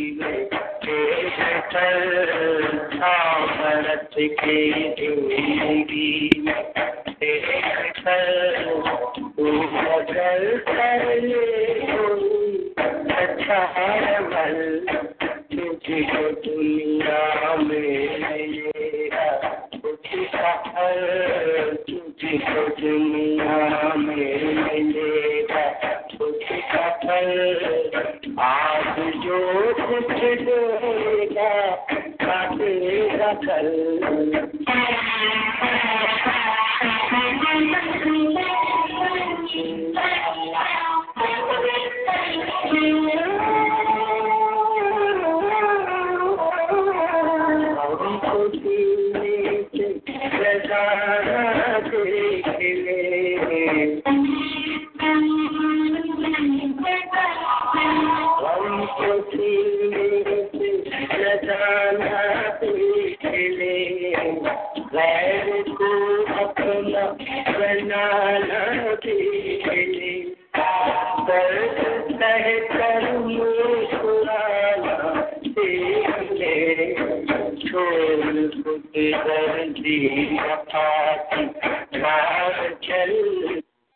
This is 1590 WCGO, home of Smart Talk. Listen worldwide at 1590WCGO.com.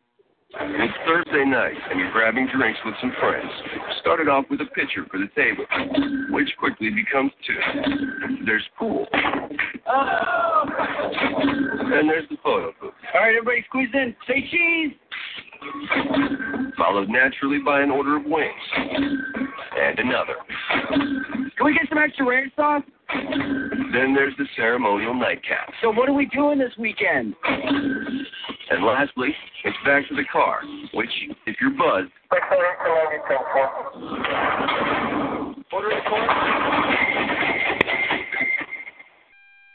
could be the most expensive night of your life. Getting pulled over for buzz driving could cost you around $10,000 in fines, legal fees, and increased insurance rates. Nothing kills a buzz like getting pulled over for buzz driving, because buzz driving is drunk driving. Brought to you by the National Highway Traffic Safety Administration and the Ad Council. The views and opinions expressed on this program are not necessarily those of WCGO or Coldest Communications. Yeah, we are back from the station ID, اور ابھی ایک فرمائش باقی ہے میرے خیال میں. اچھا کوئی فرمائش باقی ہے؟ او ہاں مشتاق بھائی کی فرمائش باقی ہے, وہ میں تو بھول ہی گیا تھا, چاہ رہا تھا کمرشل بریک پہ. مشتاق بھائی آپ کی فرمائش یا کروں میں کیا سو سو سو سو تو سنتے ہیں آپ کی فرمائش پہ. سو سو سو کروں میں کیا سکو سکو, کروں میں کیا سکو سکو, ہو گیا دل میرا سکو سکو, کروں میں کیا سکو سکو.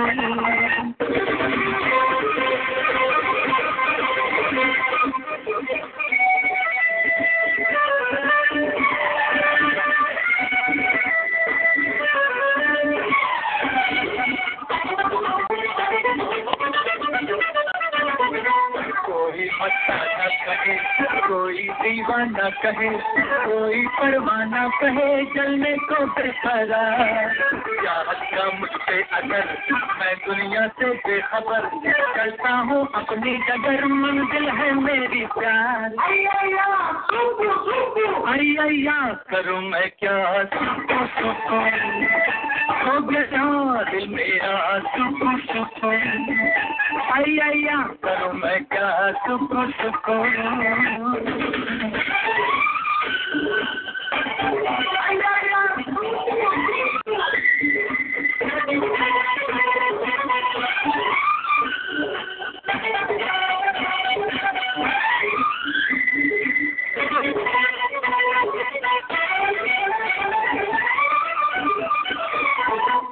को मत है दोस्त को चोरी मुझसे मत डरो, मेरे भोले प्यार को नादानी न समझो।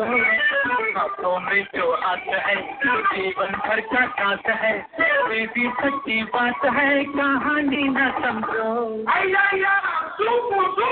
अय्या करूँ मैं क्या सुकून सुकून, हो गया दिल मेरा सुकून सुकून।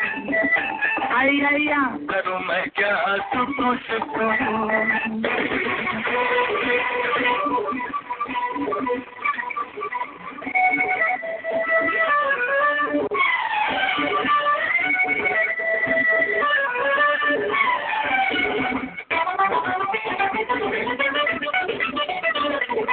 मेरी आंखों में नशा, मेरी बातों में नशा, मेरी सांसों में नशा, बहता मैं बिन पिए।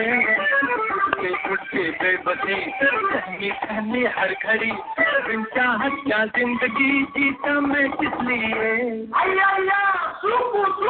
अय्या करूँ मैं क्या सुकून सुकून, हो गया दिल मेरा सुकून सुकून। अय्या करूँ मैं क्या सुकून सुकून।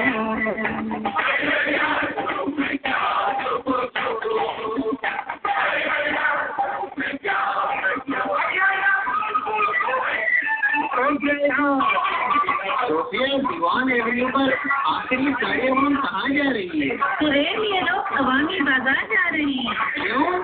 क्योंकि पूरे दीवान पर सबसे अच्छी और सस्ती ग्रोसरी सिर्फ अवामी बाजार में ही मिलती है। जबिया मियाँ गोश्त है उनके पास? ऐसा एथेंटिक सब्जियां हलाल के गैर सब्जियां साबित करने वालों को $50,000 का इनाम रखा गया है, जो गुज़श्ता 10 साल से किसी ने नहीं जीता। आप ग्रोसरी और गोश्त में मैं वेस्टर्न यूनियन से पाकिस्तान पैसे भिजवा कर आता हूँ। अवामी बाजार वेस्टर्न यूनियन के ऑथोराइज डीलर भी है, आप पैसे यहाँ से भी भिजवा सकते हैं।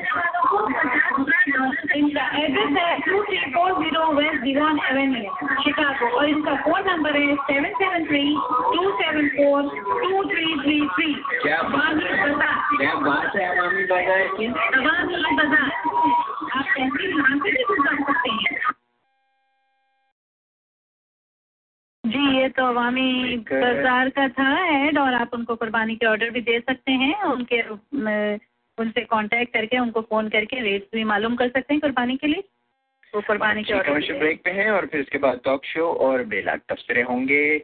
सुपर गिफ्ट एंड ग्रोसरी, जी हाँ, जो लोकेटेड है 2305.5 वेस्ट दीवान एवेन्यू शिकागो पे। जब इसका नाम आता है तो हम सब सुनने वालों के जहन में एक ही नाम आता है, वहाँ पे होते हैं पान स्पेशलिस्ट शिकागो के मोहम्मद इफ्तिखारुद्दीन भाई होते हैं, जो पान, फोन कार्ड, पान के पत्ते होते हैं, पान की कैटरिंग, खुशबू वाला पान, मीठा पान, जर्दे का पान या बंद अकल का ताला खोलने का पान, सारे पान उनके पास मौजूद हैं। बस आप उनको कॉन्टेक्ट करें 773-817-9791 पे। और आपकी कोई तकरीब हो रही हो जहाँ पे ये फरमाइश हो कि पान खिलाना है दुल्हन वालों को या दूल्हा वालों को, तो वो भी आप की तकरीब में आके अपने दोस्त के साथ इफ्तिखार भाई सबको अच्छे पान खिलाएंगे, सब मेहमान खुश होकर रहेंगे। बस आप नाम याद रखें, मोहम्मद इफ्तिखारुद्दीन, 773-817-9791। इटालियन एक्सप्रेस ने खवातीन को वीकेंड पर खाना पकाने की छुट्टी दे रखी है। बड़ी खवातीन जो है ना, वो बड़ी खुश है सिटी से, जो है ना, वो जुम्मा और हफ्ता इतवार को इटालियन एक्सप्रेस ग्लैंड लाइट में चले जाते हैं। 1199 में खूब मज़ेदार खाने उड़ाते हैं, बूफे होते हैं वहाँ पे, 24 से ज़्यादा इंडियन, पाकिस्तानी, ग्रिल आइटम, सारे सब किस्म के खाने होते हैं, जो आप घर में बनाने बैठेंगे तो सारा दिन भी गुजर जाएगा, पर वो खाने तैयार नहीं हो सकेंगे। इसीलिए आप कोई छुट्टी मनाएं اور ویکینڈ پہ اٹالین ایکسپریس میں گلینڈر لائٹ میں جا کے سے اڑائیں جو لوکیٹڈ ہے 2041 بلومنگڈیل روڈ گلینڈر لائٹ. ان کا فون نمبر 630539700600 اٹالین ایکسپریس گلینڈر لائٹ. مسٹر حلال روسٹر جو اب مسٹر روسٹر بن گئے ہیں. مسٹر روسٹر نے ہم دیسیوں کا بہت بڑا مسئلہ حل کر دیا ہے. میکڈونلڈ جا کے ہم صرف فرینچ فرائز لے سکتے ہیں, مگر مسٹر حلال روسٹر کا پورا مینیو بھی حلال گوشت سے تیار کیا جاتا ہے. Chicken roast, chicken wings, chicken fillet sandwich, گروز burger, finger burger, chicken tender, nacho, pizza puff, kulfi, پوری فیملی کے ساتھ فاسٹ فوڈ کا مزہ اٹھائیں. آج ہی مسٹر حلال روسٹر تشریف لائیں. 833 لمبارڈ نارتھ لوکیٹڈ ہے. ان کا فون نمبر ہے 6308891188 اور ان کی دوسری لوکیشن جو ہے وہ 2202 آبڈن ایونیو اورورا میں, اور تیسری لوکیشن مارٹن گرو میں. کوئی بھی لوکیشن آپ کو قریب پڑتی ہو وہاں جائیں اور فاسٹ فوڈ کا مزہ اٹھائیں. صابری نہاری شروع سے اب تک کھانوں کا ایک جیسا معیار صابری نہاری نے رکھا ہے برقرار. جو 10 سال پہلے نہاری لیتے تھے آج بھی وہی نہاری لیتے ہیں. پہلے بھی ہم نے وہ نہاری لی تھی, ایک ہی جیسا معیار ہے. یہ ایک اچھی بات ہے. ریسٹورینٹ جیسے چل پڑتے ہیں ان کے کھانوں کا معیار بدل جاتا ہے, بہت کچھ بدل جاتا ہے, لیکن صابری نہاری کا جب نام آتا ہے تو جو 10 سال پہلے صابری کی نہاری تھی آج بھی ہی ویسی ہی نہاری ہے. فائن ڈائننگ کے لیے پوری فیملی کے ساتھ کھانوں کا لطف اٹھائیں. جب بھی اچھی کھانے کا دل چاہے صابری نہاری چلے آئیں. کا ایڈریس ہے 2500 فیسٹیوال ایونیو شکاگو لینا ہے. کیٹرنگ یا ریزرویشن کے لیے آپ ان کو کال کر سکتے ہیں 7734653272 یا ان کی ویب سائٹ وزٹ کریں www.sabrinihari.com. Eco Auto Recycler, Eco Auto Recycler جو لوکیٹڈ ہے 923 ساؤتھ شکاگو اسٹریٹ جولیٹ میں. ان کا فون نمبر ہے 8157262656. آپ ان کے پاس 2008 اور اوپر کے ماڈل کی گاڑیاں ہیں. ان کے پارٹس ان کو ابھی انشورنس سے جو ایکسیڈنٹ ہو جاتی ہیں وہ گاڑیاں یہ لوگ لیتے ہیں اور اس کو پارٹس بہت سستے داموں ان کے پاس مل جاتے ہیں. Engine, transmission, side door, mirror, bumper, alternator, starter, جو بھی کسی کو آپ کو چاہیے ہو آپ پہلے ڈیلر کو کال کریں اس گاڑی کے پارٹس کے لیے, کیونکہ اگر بہت نیور گاڑی ہے تو ڈیلر سے ہی ملتے ہیں پارٹس. اس کے تھوڑی پرانی ہے تو دوسرے آٹو زون اور دوسرے آٹو اسٹور سے ہی مل جاتے ہیں, لیکن ان کے پاس وہ پارٹ آفٹر مارکیٹ نہیں ہوگا, جینون پارٹ ہوگا. Toyota, Camry, Volkswagen, Jetta, Honda, Accord, Nissan, Altima, جو بھی آپ کے پاس گاڑی ہے آپ بس یہ نمبر فون کریں 8157262656. یہاں پہ روم ہوتے ہیں, ان سے بات کریں. اگر آپ کو دور جانا لگتا ہے جو لیٹ تو وہ آپ کو آپ کا پارٹ جو نا گھر پہ بھی ڈلیور کرا دیں گے. دیسی میٹریمونی ریان کی ویب سائٹ ہے www.desimatrimony.com. ان کے پاس بہت اچھے پروفیشنل رشتے ہیں, I T professional, doctor, businessman, divorce, widows, H1, B1, permit ویزے, سارے چیزیں ان کے پاس سارے ہر قسم کے رشتے موجود ہیں. بس آپ ان کی ویب سائٹ پہ جائیں, رجسٹریشن کرائیں اور آپ سارا چیز کو ٹیسٹ کر دیں جو آپ کو وہاں پہ فائل میں پسند آئے, لڑکا یا لڑکی. 773 لڑکا یا لڑکی پسند آئے. صوفیہ جب یہ لڑکا لڑکی کی جو ہے تو مجھے ایک جملہ بڑا یاد آ جاتا ہے, وہ یہ کہ یہ حسرت دوبارہ سے ہے سننے کی کہ ہٹو لڑکا آ رہا ہے, چاہے وہ 50 بارٹ کا کیوں نہ ہو. اسی لیے لوگ تو دوسری شادی نہیں کرتے کہ ہٹو لڑکا آ رہا ہے سننے کے لیے. آپ خیر سارا جی کو ٹیکس کریں 7734418316. کیا ہوا ہے آپ کی لڑکی نے جی؟ بی کام کی ہے. اور کسی بھی کام کی ہو, بس پڑھی لکھی ہونی چاہیے. تو ایسا ہی ہے, ان کے پاس اچھے رشتے ہیں, پڑھے لکھے رشتے. ہمارے پاس بھی تو ایک بہت اچھا رشتہ ہے جو آج کل جو میں چاہ رہی ہوں کہ ہماری جاننے والوں میں سے اگر کوئی چاہے تو کمپیوٹر کے ماہر اور بہت ہی ریلیجس پسند لڑکا ہے. بہت اچھی فیملی ہے, پڑھی لکھی فیملی ہے. لڑکی کی عمر ہے 32 ایئرز. اگر کوئی پڑھی لکھی خاتون کے پڑھی لکھی کوئی محترمہ ہو تو ضرور ہمیں کانٹیکٹ کریں, ہمیں ای میل کریں sonidhartiradio@yahoo.com. وہ ایسا بچہ ہے کہ جس کی ہم لوگ گارنٹی لے سکتے ہیں. بہت قریب سے اس فیملی کو جانتے ہیں تو ضرور کانٹیکٹ کریں. بچہ نہیں ہے, ہیرا ہے, ڈائمنڈ. یا بہت شریف, بہت معصوم. سر آپ نے بھی رشتے کی ایک اناؤنسمنٹ کر دی تو میں بھی کر دوں. میرے بھی ایک دوست کا رشتہ موجود ہے جی ہاں, وہ لاہور سے ہے. وہ فیملی پاکستان میں ہے. لڑکا بہت اچھا ہے, پڑھا لکھا ہے اور MBA کیا ہوا ہے, بینک میں کام کرتا ہے. تو گڈ لکنگ بھی ہے. اس کے پیرنٹس آلریڈی امریکہ میں ہیں. اور اگر آپ کو میں نے جو لڑکا بتایا وہ یہیں پر شکاگو میں ہے, لیکن انہوں نے جو بتایا وہ لاہور میں. بالکل. اور میرے دوست کا بیٹا ہے, بہت اچھا, good looking, very nice, MBA, پڑھا لکھا, اچھی فیملی. اور لاہور سے ہیں تو پنجابی اسپیکنگ کو وہ جو ہے نا ترجیح دیں گے. تو اگر مطلب ہم تو ان لوگوں کا ہی بولتے ہیں جنہیں ہم واقعی بہت کلوزلی جانتے ہیں اور گارنٹی لے سکتے ہیں. تو آپ ہمیں ای میل کریں sonidhartiradio@yahoo.com SOHNIDHARTI کوئی بھی انٹرسٹڈ ہو تو ہمیں ضرور ای میل کریں. تو آج کے کمرشل بریک ہمارا یہیں پہ ختم ہوتا ہے اور کمرشل بریک کے بعد اب آج کے ٹاپک کی طرف چلتے ہیں. صوفیہ ابھی تک میرا خیال ہے بیزی ہیں کچھ نہیں, وہ فیس بک پہ جاتے ایسا چلے نہیں, فیس بک میں نے ہٹا دی.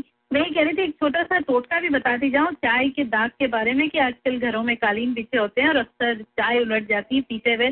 لوگ ڈرائنگ روم میں چائے پینا پسند کرتے ہیں اور اکثر چائے الٹ جاتی ہے اور چائے کا دھبا بہت ہی مشکل لگتا ہے نکالنے. لیکن اگر چائے پر فوراً پیسا ہوا نمک لا کر چھڑک دیں, یعنی جو نمک آپ کھانا پکانے کے لیے یوز کرتے ہیں وہ پیسا ہوا ہی ہوتا ہے, اس کو چھڑک دیں اس کے اوپر, اس کو 5 منٹ رہنے دیں اور وہ خشک ہونے لگے تو خشک ہونے پر کسی بھی برش سے صاف کر لیں, چائے کا دھبا غائب ہو جائے گا. تو یہ ایک ٹوٹکا بتانا چاہ رہی تھی میں. اور چلیں پھر اب فیس بک پہ کسی نے سوال کر لیا ہے وہ جو لاہور سے لڑکا ہے وہ کہ اس کی عمر کیا ہے. مجھے I mean I am not sure about it. عمر ان کی میرا خیال ہے آئی ایم ناٹ شیور 29-30 سال کے ہیں. تو یہ فیس بک پہ فوراً کوشچن آ گیا. ہاں ڈیفینیٹلی لڑکی کی عمر تو بتانی ہوتی ہے تو 28-29-30 کے بیچ میں ہی ہے. میرے خیال میں اگر لڑکا ذرا پختہ عمر کا ہو جیسے کہ 28 سے 35 تک کے درمیان تو یہ لڑکا ہوں دلہنوں کے لیے بڑا, لڑکیوں کے لیے بڑا اچھا ثابت ہوتا ہے. اس سے کہ ہمیشہ لڑکیاں ایسے چاہتی ہیں کہ جیسے ان کے فادر فگر ہوتے ہیں ویسے ہی کوئی مضبوط شخصیت کا انسان ہو, مضبوط پرسنالٹی ہو جو اس کو ہر طرح کی سیکیورٹی دے سکے. اب آپ ساری میری خوبیاں کیوں بتا رہی ہیں ریڈیو ٹاک شو کو شروع کریں. اپوزٹ بول رہی ہوں میں تو. جی اب لسنرس ڈسکریشن ایڈوائس جیسے ہوتا ہے نا کوئی مووی شروع ہوتی ہے کہ ویورس ڈسکریشن ایڈوائس. مطلب آج میرے کو ایک ہمارے لسنر کی بہت ہی ہمارے لوئل لسنر کی وہ آئی تھی, فرمائش آئی تھی کہ میں کچھ قربانی پہ بتاؤں. تو جو میری ناچیز نالج ہے اس سے میں کوشش کروں گی کہ بتا سکوں کہ میرے نزدیک کے قربانی کیا معنی رکھتی ہے اور کیا ہونا چاہیے اس کی ڈیٹیلز. جیسے کہ ہم سب کو پتہ ہے کہ ہم مسلمان 2 عید مناتے ہیں. ایک عید تو گزر چکی یعنی عید الفطر تو گزر چکی اور دوسری عید آنے والی ہے جسے ہم عید الاضحیٰ بھی کہتے ہیں اور کچھ لوگ اسے بقرہ عید بھی کہتے ہیں. کچھ عید الاضحیٰ کی اہمیت پر غور کرتے ہیں کہ ہم یہ عید کیوں مناتے ہیں. جیسے کہ ہم نے سورہ بقرہ میں پڑھا ہے کہ اللہ سبحانہ تعالیٰ نے حضرت ابراہیم علیہ السلام کی طرح طرح کی آزمائش کی اور آزمائش اور امتحانوں میں سب سے بڑا اور مشکل امتحان تھا وہ اپنی جان سے بڑھ کر پیاری اولاد کی قربانی کا تھا, جس کو قرآن مجید میں سورہ صفت کی آیت نمبر 101 سے لے کے 111 میں ان الفاظوں میں بیان کیا گیا. بسم اللہ الرحمن الرحیم. 101 آیت میں لکھا گیا, بتایا گیا کہ ہم نے انہیں یعنی حضرت ابراہیم علیہ السلام کو ایک صابر اور بردبار بیٹے کی خوشخبری دی. تو جب وہ بیٹا اس عمر کو پہنچا کہ وہ ابراہیم علیہ السلام کے ساتھ کھڑا ہو تو ایک خواب کی صورت میں ہم نے حکم دیا اور حضرت ابراہیم نے اپنے بیٹے سے کہا کہ بیٹا میں نے اپنے خواب میں تجھ کو ذبح کرتے دیکھ رہا ہوں, تو تم بتاؤ کہ تمہاری کیا رائے ہے. تو اسماعیل علیہ السلام نے جواب دیا کہ اے میرے والد آپ کر گزریے جس کا آپ کو حکم ہوا, انشاءاللہ آپ مجھے صبر کرنے والوں میں پائیں گے. اور جب وہ دونوں اللہ کے حکم کو پورا کرنے کے لیے راضی ہو گئے اور حضرت ابراہیم نے حضرت اسماعیل کو لٹا دیا ذبح کرنے کی نیت سے, اور جب چھرا پھیرا تو ایک معجزے کی مانند ایک دمبا ذبح ہوا. اس وقت ہم نے ان کو پکارا کہ اے ابراہیم تم نے اپنے خواب کو حقیقت میں پورا کر دیا, تم نے اپنے بیٹے کی قربانی کرنے کی اب تمہیں ضرورت نہیں. بے شک ہم نیکی کرنے والوں کو ایسی ہی جزا دیتے ہیں. بے شک یہ تمہارے لیے کھلا ہوا امتحان تھا اور ہم نے ان پر لوگوں تک ہمارا پیغام پہنچانے کی ذمہ داری ڈال دی. سلام ہو ابراہیم تم پر, اسی طرح ہم نیکی کرنے والوں کو بدلا دیتے ہیں. بے شک وہ ہمارے مومن بندوں میں سے ہے. یہ اس آیت کا ترجمہ ہے جو میں نے آپ کو بتایا کہ سورہ صفت کی آیت 101 سے لے کے 111 تک کے اس کا بتایا میں نے آپ کو کہ اس کی میننگ کیا تھی. تو اب یہ جب ہم کہتے ہیں کہ اس کا مطلب یہ ہوا تو کہ ہمارے کو یہ حکم دیا گیا تھا حضرت ابراہیم علیہ السلام کو کہ حضرت اسماعیل علیہ السلام کے لیے ذبح کرے ہو, تو ان کو جب یہ بات ہوئی تو یہ جیسے کہ اب اگر ہم یہ کہیں کہ یہ امتحان حضرت ابراہیم علیہ السلام کا لیا گیا تو ہمارے لیے کیوں یہ ضروری تھا جاننا، اس قصے کا ہمارے کو کیوں مینشن کیا گیا تھا قرآن مجید میں؟ تو جیسے کہ ایک ٹیچر کو اپنے طالب علموں کو پڑھانے کے لیے پہلے خود ایک ٹیچنگ کا کورس ختم کر کے ڈگری لینی پڑتی ہے، اسی طرح اللہ تعالیٰ نے دیکھا کہ جب حضرت ابراہیم علیہ السلام ہر امتحان اور آزمائش میں کامیاب ہوئے تو انہیں انسانوں کا امام اور ایک رول ماڈل بنا دیا گیا، جس کا ذکر سورہ بقرہ میں آیت 124 میں بھی کیا گیا اور کہا گیا، اور جب ابراہیم علیہ السلام کو ہم نے کئی باتوں سے آزمایا اور انہوں نے سب کو پورا کیا تو اللہ تعالیٰ نے فرمایا کہ میں تم کو انسانوں کے لیے امام اور پیغمبر بنا کر بھیجتا ہوں تاکہ تم ان کو سیدھی راہ دکھاؤ۔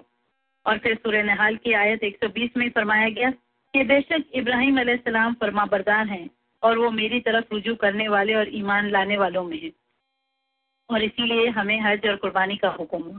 یہ احکامات ہمیں سورہ حج کی آیت 34-37 میں بھی دیے گئے ہیں، جس میں اللہ تعالیٰ فرماتے کہ نہ تو ان قربانی کے جانوروں کو گوشت اللہ تعالیٰ کو پہنچتا ہے اور نہ ہی خون، لیکن انسانوں کے دلوں میں جو تقویٰ ہے اور جو میری محبت ہے وہ مجھ تک ضرور پہنچتی ہے۔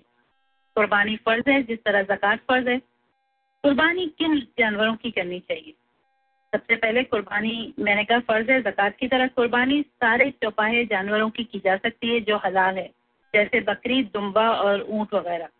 اور اگر آپ اونٹ یا گائے کرتے ہیں تو اس کا شیئر آپ 1/7 کا کر سکتے ہیں، یعنی 7 لوگ اس میں حصہ ملا سکتے ہیں۔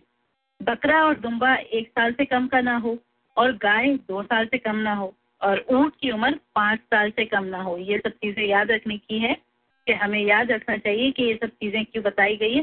اور اب اس کے بعد ہم اس سے کیا مقصد لیتے ہیں کہ جب ہم کہتے ہیں کہ امتحان کیوں کیا گیا، کیوں حضرت ابراہیم علیہ السلام جو کہ پیغمبر تھے، یہ اس وقت کی بات ہے جب ان کو پیغمبر کا درجہ نہیں دیا گیا تھا، پہلے اللہ تعالیٰ نے ان کا امتحان لیا تھا کہ جس کو میں امام اور پیغمبر بنا کے بھیج رہا ہوں کیا وہ واقعی مجھ سے اتنی محبت رکھتا ہے، کیا اس نے پوری طرح مجھ پر ایمان لے آئے، اسی لیے ان کا امتحان ہوا۔ تو یہ امتحان اس لیے بھی ضروری ہے کہ یہ عقل اور شعور کا امتحان ہوتا ہے، انسان کی فطرت کا ہوتا ہے۔ ایک معصوم بچہ جس کے سارے احساسات بھی ڈیولپ نہیں ہوئے ہوتے، لیکن جیسے وہ ماں کی گود کو پیدا ہوتے ہی پہچانتا ہے، اسی طرح جب ہم یہ اس دنیا میں آتے ہیں تو ہزاروں شیطانیت ہر طرف بکھری ہوئی ہوتی ہے۔ اب اتنے جیسے اگر آپ دبئی دیکھیں، دبئی کتنا شاندار، پہلے لوگ امریکہ آتے تھے گھومنے کے لیے، لیکن اب کیا لاہور سے آپ 3 گھنٹے کی فلائٹ لیں دبئی پہنچ جائیں، دبئی کی چکا چوند میں آپ کھو جاتے ہیں۔ اس میں بہت لوگ اپنے عقل اور شعور کو استعمال کر کے یہ چیز سوچتے ہیں کہ یہ سب چکا چوند تو انسان کی بنی ہوئی ہے، لیکن انسان کو کس نے بنایا؟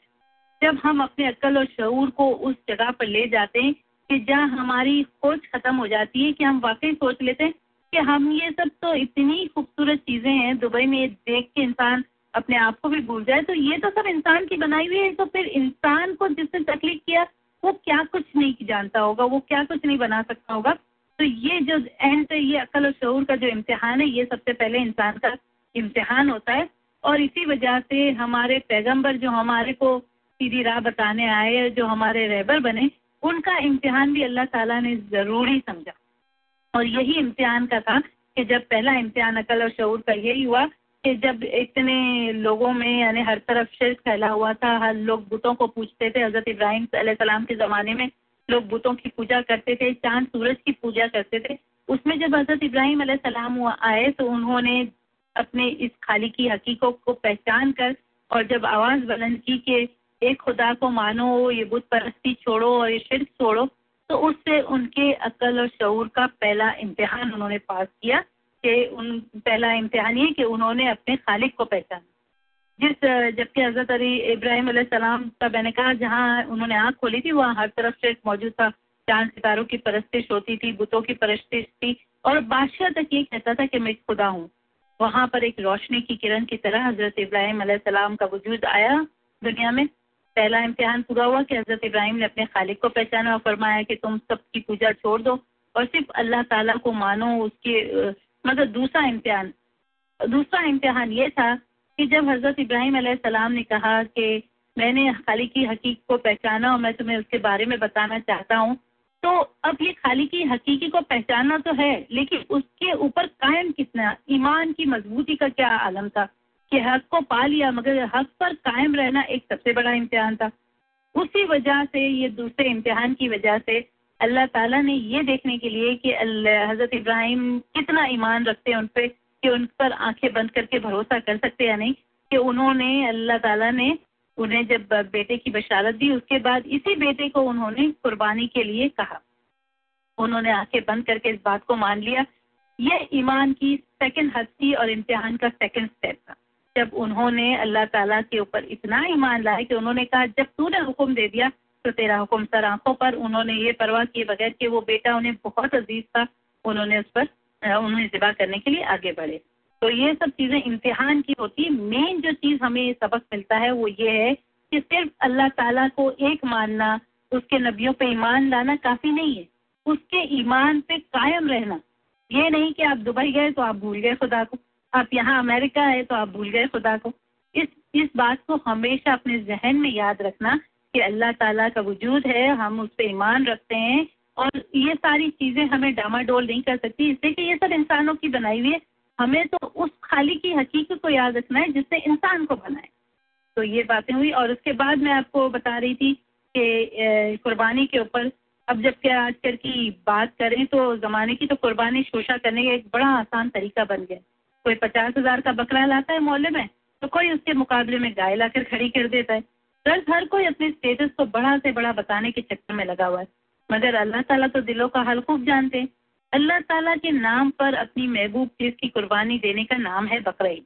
اس میں کہیں یہ نہیں بتایا گیا کہ 2 بکرے کی قربانی سے یہ پتہ چلے گا کہ تم کو اللہ تعالیٰ سے اس شخص سے زیادہ محبت کرتے ہو جس نے صرف 1 بکرے کی قربانی کی.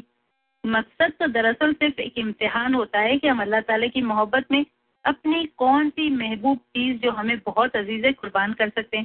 اور اسی لیے چونکہ امیر لوگوں کے نزدیک ان کی دولت سب سے زیادہ محبوب ہے، اسی لیے بقرہ عید پر قربانی کا حکم ہوا کہ جو صاحب حیثیت ہے اس پر قربانی فرض کی گئی ہے. قربانی 1 بکرے کی ہو یا اونٹ کی، محبت کے جذبوں کی ناپ تول برابر ہی رہتی ہے. جیسے ایک ماں کا 1 بچہ ہو یا 4 بچے، اس کی محبت ہر ایک میں برابر ہی تقسیم ہوتی ہے. اب کسی نے مجھ سے یہ سوال کیا کہ قربانی کا رواج کیوں ہے اور ہم کیوں ایک ہی وقت مقرر کیا گیا ہے، ہم دوسرے طریقوں سے بھی قربانی کر سکتے ہیں، یعنی کسی اسپتال کے لیے چندہ دے دیا، کسی غریب بچی کا جہیز بنا دیا. تو میرا جواب یہ ہے کہ یہ سنت ابراہیمی ہے اور ضروری ہے کہ اس کو اسی طرح فالو کیا جائے جیسے ہمارے مذہب میں اور ہمارے قرآن میں حکم دیا گیا. اور اس کا ایک ہی وقت اس لیے مقرر کیا گیا تو اس کے لیے میں یہی کہوں گی کہ انسان کے بارے میں کہ بہکا تو بہت بہکا، سنبھلا تو ولی ٹھہرا، اس خواب کے پتلے کے ہر رنگ نرالے ہیں. انسان میں ہر وقت 2 قسم کی فطرت اپنے اندر رکھتے ہیں. ہم فرشتہ صفت بھی ہو سکتے ہیں اور اپنے اندر ایک شیطان بھی رکھتے ہیں. اسی لیے ہم انسانوں کو ڈسپلن کی بہت ضرورت ہے تاکہ ہماری فرشتہ صفت سیرت پر شیطانیت نہ حاوی ہو جائے. اسی لیے اللہ تعالیٰ نے ہر چیز کا وقت مقرر کیا. فرض کرے کہ ہمیں کہا جاتا کہ پورے سال میں جب بھی تمہارا دل چاہے تم گنتی کے 30 روزے رکھ لو، تو کیا کسی سال بھر میں کبھی بھی کوئی بھی ایسے 30 دن، تو کیا شاید ہم 10 دن بھی نہیں رکھتے روزہ. جبکہ اس لیے ہمیں ڈسپلن رکھنے کے لیے، ہماری یاد دہانی کے لیے ہمیں مر کر اپنی اس گزری ہوئی زندگی کا جو حساب کتاب دینا ہے اور جواب دینا ہے. اسی لیے ہر چیز کا اللہ تعالیٰ نے ہم پر مہربانی کی، ہر چیز کا ایک وقت مقرر کیا گیا. یہ ہمارے میں اللہ تعالیٰ کی خاص مہربانی ہے کہ رمضان کا مہینہ آیا، ہمیں کچھ دنوں کے لیے خدا سے قریب کر دیا گیا. اسی طرح بقرہ عید آئی تو ان امیروں کے امتحان شروع ہو گئے کہ تمہاری دولت میں سے تم خدا کے نام پر کتنا خرچ کرتے ہو. اسی لیے ہمارے روزے رمضانوں میں ہی رکھے گئے. اس سے کہ اگر ہمیں کہا جاتا کہ پورے سال میں چلو تمہارا جب بھی دل چاہے تم اپنے اتنی ساری دولت جمع کیے اس میں سے قربانی کر دینا، تو شاید کوئی بھی نہ کرتا. اس لیے کہ ہر وقت ٹالتے رہتے کہ اس مہینے نہیں، نیکسٹ مہینے کریں گے، نیکسٹ مہینے نہیں، اس کے بعد کریں گے.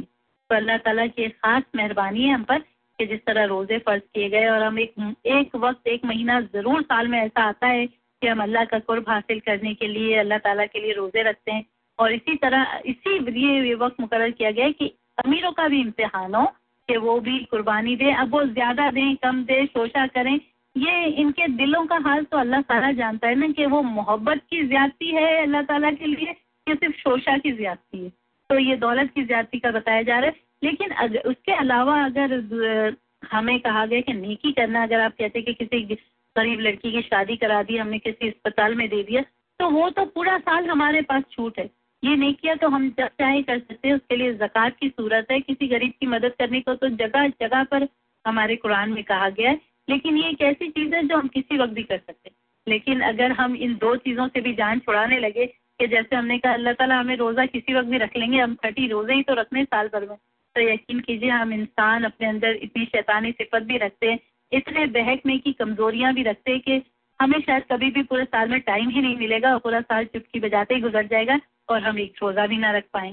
اور اسی طرح قربانی کا بھی وقت کبھی نہیں آئے گا. ہم سوچتے رہیں گے اگلے مہینے اپنے پیسوں کو بچاتے رہیں گے اور کبھی بھی قربانی نہیں کریں گے. تو اس کا مقصد یہ ہے کہ یہ امیروں کی ہے آزمائش کہ وہ اپنی محبوب چیز کے. اس کے علاوہ اگر قربانی کے جذبے کی بات کریں تو آپ قربانی کے لیے ضروری نہیں ہے کہ اگر آپ امیر ہی ہونا چاہیے، آپ دوسرے طریقے سے بھی قربانی کر سکتے ہیں. دوسری طریقے سے بھی اپنی سب سے قیمتی چیز یعنی اپنی دولت قربان کر سکتے ہیں. اگر آپ کے پاس کبھی بھی کسی وقت بھی پورے سال میں تھوڑا سا زیادہ پیسہ ہے، آپ خاموشی سے جا کے اس طرح نیکی کریں کہ ایک ہاتھ سے دوسرے ہاتھ کو پتہ نہ چلے، کسی یتیم خانے میں جا کے پیسہ دے دیں، کسی غریب بچی کی شادی کر دیں. اور یہ وہ چیز ہے جس کے لیے شوشہ کرنا اچھی بات بھی نہیں ہے. امتحان اسی لیے اگر آپ دیکھیں پورے امتحان کا جو مقصد دیکھیں گے نا، اگر آپ امتحان اور آزمائش اور سیکریفائس کی بات کریں گے نا قربانی کی، تو ہمارا مذہب اسی پہ ٹکا ہوا ہے. ہمارا جنت دوزخ کا لنک اسی سے ہے. یعنی ہماری آزمائشیں ان چیزوں سے ہوتی ہے. اولاد سے کہا گیا کہ آزمائش، اولاد کی محبت میں انسان گناہ کرتا ہے، دولت کی لالچ میں گناہ کرتا ہے، اور اسی طرح کے زمینوں کے بارے میں، عورتوں کے بارے میں جھگڑے ہوتے، ایک دوسرے کو قتل کر دیتے. تو یہ ہماری آزمائش اور امتحان تو پوری زندگی ہماری اسی پہ ڈیپینڈ ہے. ہمارے جنت اور دوزخ میں جانے کا اصول بھی اسی پہ ڈیپینڈ ہے کہ یہ سارے امتحان ہی چلتے رہتے.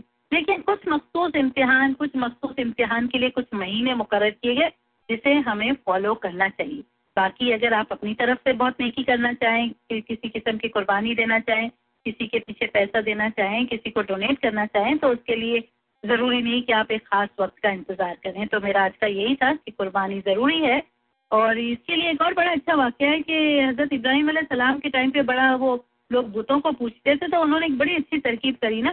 انہوں نے کہا کہ اب یہ ان کو میں سیدھی راہ پہ کیسے لاؤں، میں بول بول کے تھک گیا کہ خدا کو مانو، یہ سب بت پرستی چھوڑو، یہ غلط ہے، یہ شرک ہے. تو انہوں نے یہ کیا کہ ایک دن وہ ستاروں کی پوجا کو جانے والے تھے سارے گاؤں کے لوگ. وہ اس ستارے کی پوجا کو نہیں گئے، ان کو پتا تھا کہ یہ سب جانے والے اور گاؤں میں کوئی بھی گھروں میں موجود نہیں ہوگا. تو وہ جیسے ہی جب سب چلے گئے آسمان کے نیچے کہیں ایک جگہ پر، تو انہوں نے ایک ہتھوڑا لیا اور وہ بت خانے میں گھس گئے جس کی بتوں کی پوجا کرتے تھے لوگ وہاں کے. تو انہوں نے سارے بت توڑ ڈالے. آخری میں ایک بڑا بت بچا تو انہیں خیال آیا کہ یہ ایک ترکیب ہو سکتی ہے کہ میں ان لوگوں کو ایک سبق دوں. انہوں نے وہ ہتھوڑا لے کے اس بت کے کندھے پہ رکھ دیا. جب وہ واپس آئے تو انہوں نے کہا یہ کس نے ہمارے بت توڑے، یہ ہمارے خداؤں کو کس نے وہ کر دیا، توڑ پھوڑ کر دیا اور برباد کر دیا. تو بلایا گیا حضرت ابراہیم علیہ السلام کو، اسے کہ اس وقت وہ حضرت ابراہیم علیہ السلام واحد شخص تھے جنہوں نے کہا تھا کہ شرک چھوڑو اور اللہ تعالیٰ کی عبادت کرو اور اس کو فالو کرو. تو انہوں نے کہا کہ تمہارا یہ کام ہے. تو انہوں نے کہا نہیں، میں نے تو کچھ نہیں کیا، نہ میرا ہاتھ میں ہتھوڑا ہے. یہ دیکھو تمہارا جو سب سے بڑا بت کھڑا ہے اس کے ہاتھ میں ہتھوڑا ہے. اس سے پوچھو کہ اس نے کیوں توڑے تمہارے دوسرے بتوں کو، اس سے پوچھو اس کے ہاتھ میں ہتھوڑا ہے. تو وہ کہنے لگے کہ ارے ہم اس سے کیا پوچھیں، یہ تو بات ہی نہیں کرتا. تو پھر حضرت ابراہیم نے کہا کہ عقل استعمال کرو. جو شخص جو بت تمہاری باتوں کا جواب نہیں دے سکتا، جو بات نہیں کر سکتا، وہ تمہیں رہبری کیا کریں گے، وہ تمہیں سیدھا راستہ کیسے دکھائیں گے. تم ان بتوں کو پوچھ رہے ہو جو بول تک نہیں سکتے، تمہاری ایک بات کا جواب بھی نہیں دے سکتے. تو اس کے بعد بھی یہ ہوا کہ کافی جو تھے مشرک جو تھے وہ انہوں نے کافی لوگوں نے اسلام قبول کیا تھا. اس بات پر ایک چھوٹی سی واقعے پر انہوں نے اتنا مطلب امپریس ہو گئے کہ انہوں نے کیا. اچھا، اب ایک اور سوال مجھے پوچھا گیا تھا کہ جھٹکے اور ذبیحہ حلال کا، یہ مجھے ضرور بتانا تھا جھٹکے اور ذبیحہ حلال کے بارے میں، کہ پوچھا گیا تھا کہ جھٹکے اور ذبیحہ حلال گوشت میں کیا فرق ہے. تو اس کے لیے میں بتانا چاہوں گی کہ اسلام میں جانور کی قربانی کا کیا طریقہ ہے. جیسے کہ ہم لوگ اکثر کہتے ہیں نا، ہمیں ایک اور قصہ میں نے کہیں پڑھا تھا کہ ایک سکھ کہتا ہے ایک مسلمان سے کہ تم لوگ کتنے ظالم ہو، تم لوگ اتنے ظالم ہو کہ تم لوگ اپنے جانوروں کو جب کہتے ہو کہ ذبح کرتے ہو تو تم اس کی سامنے سے جو نس ہوتی ہے وہ کاٹ دیتے ہو گردن کے پاس سے, اور اس کے بعد اس کو تڑپنے کے لیے رہنے دیتے ہو. تم لوگ کتنے ظالم ہو. ہم دیکھو ایک جھٹکے میں گردن اڑا دیتے ہیں, اسی وقت وہ مر جاتا ہے جانور, اس سے کوئی تکلیف نہیں ہوتی. تو اس نے مذاق میں مسلمان کو اس کو جواب نہیں سوچا. تو میں سائنٹیفک جواب تو آپ کو بعد میں بتاؤں گی, مذہبی جواب بھی بعد میں بتاؤں گی. اس نے یہ جواب دیا کہ ہم تمہاری طرح بزدل نہیں ہیں. بزدل لوگ پیچھے سے وار کر کے گردن اڑاتے, ہم بہادر ہیں, ہم لوگ سامنے سے وار کرتے ہیں. تو خیر اب یہ اس کا اگر اسلامک جواب دیکھیں تو اسلام میں ہمیشہ کہا گیا جانور کی قربانی کا جو طریقہ بتایا گیا وہ ڈفرینشیٹ اس طرح کیا گیا کہ جھٹکا کیوں حرام اور ذبیحہ کیوں حلال ہے. اسلام میں ہم ذبیحہ حلال کرتے ہیں, اور ذبیحہ کے بہت سے شرائط ہوتے ہیں کہ آپ کا چاقو یا چھرا جو ہے وہ بہت تیزدار ہونا چاہیے کہ ایک ہی ٹرن میں وہ سامنے کی نس کو کاٹ دے, اور ایک جانور کے سامنے دوسرے جانور کو ذبح نہ کیا جائے. تو ذبح کرتے ہوئے جو سانس کی نلی یعنی ونڈ پائپ کو کاٹنے کا حکم دیا گیا ہے تاکہ جسم کا خون دھیرے دھیرے باہر نکل جائے, کیونکہ خون کے اندر کافی نجاست اور بیکٹیریا اور جرمز ہوتے ہیں جو خون کے ساتھ باہر نکل آتے ہیں. اس وقت سائنس اتنی آگے نہیں تھی جب ہمیں یہ حکم دیا گیا, لیکن یہ دیکھیں کہ سائنس سے کہیں زیادہ آگے اللہ تعالیٰ کی ذات ہے اور اللہ تعالیٰ کی انفارمیشن ہے کہ جنہوں نے پہلے سے یہ رواج کرایا ہے کہ خون کو باہر نکل جانا چاہیے, اس سے کہ خون میں سارے جرمز اور بیکٹیریا ہوتے ہیں, اور اگر وہ خون اندر نسوں میں جم گیا اور وہ گوشت ہم نے کھایا تو ہر گوشت کھانے والا بیمار ہو جائے گا.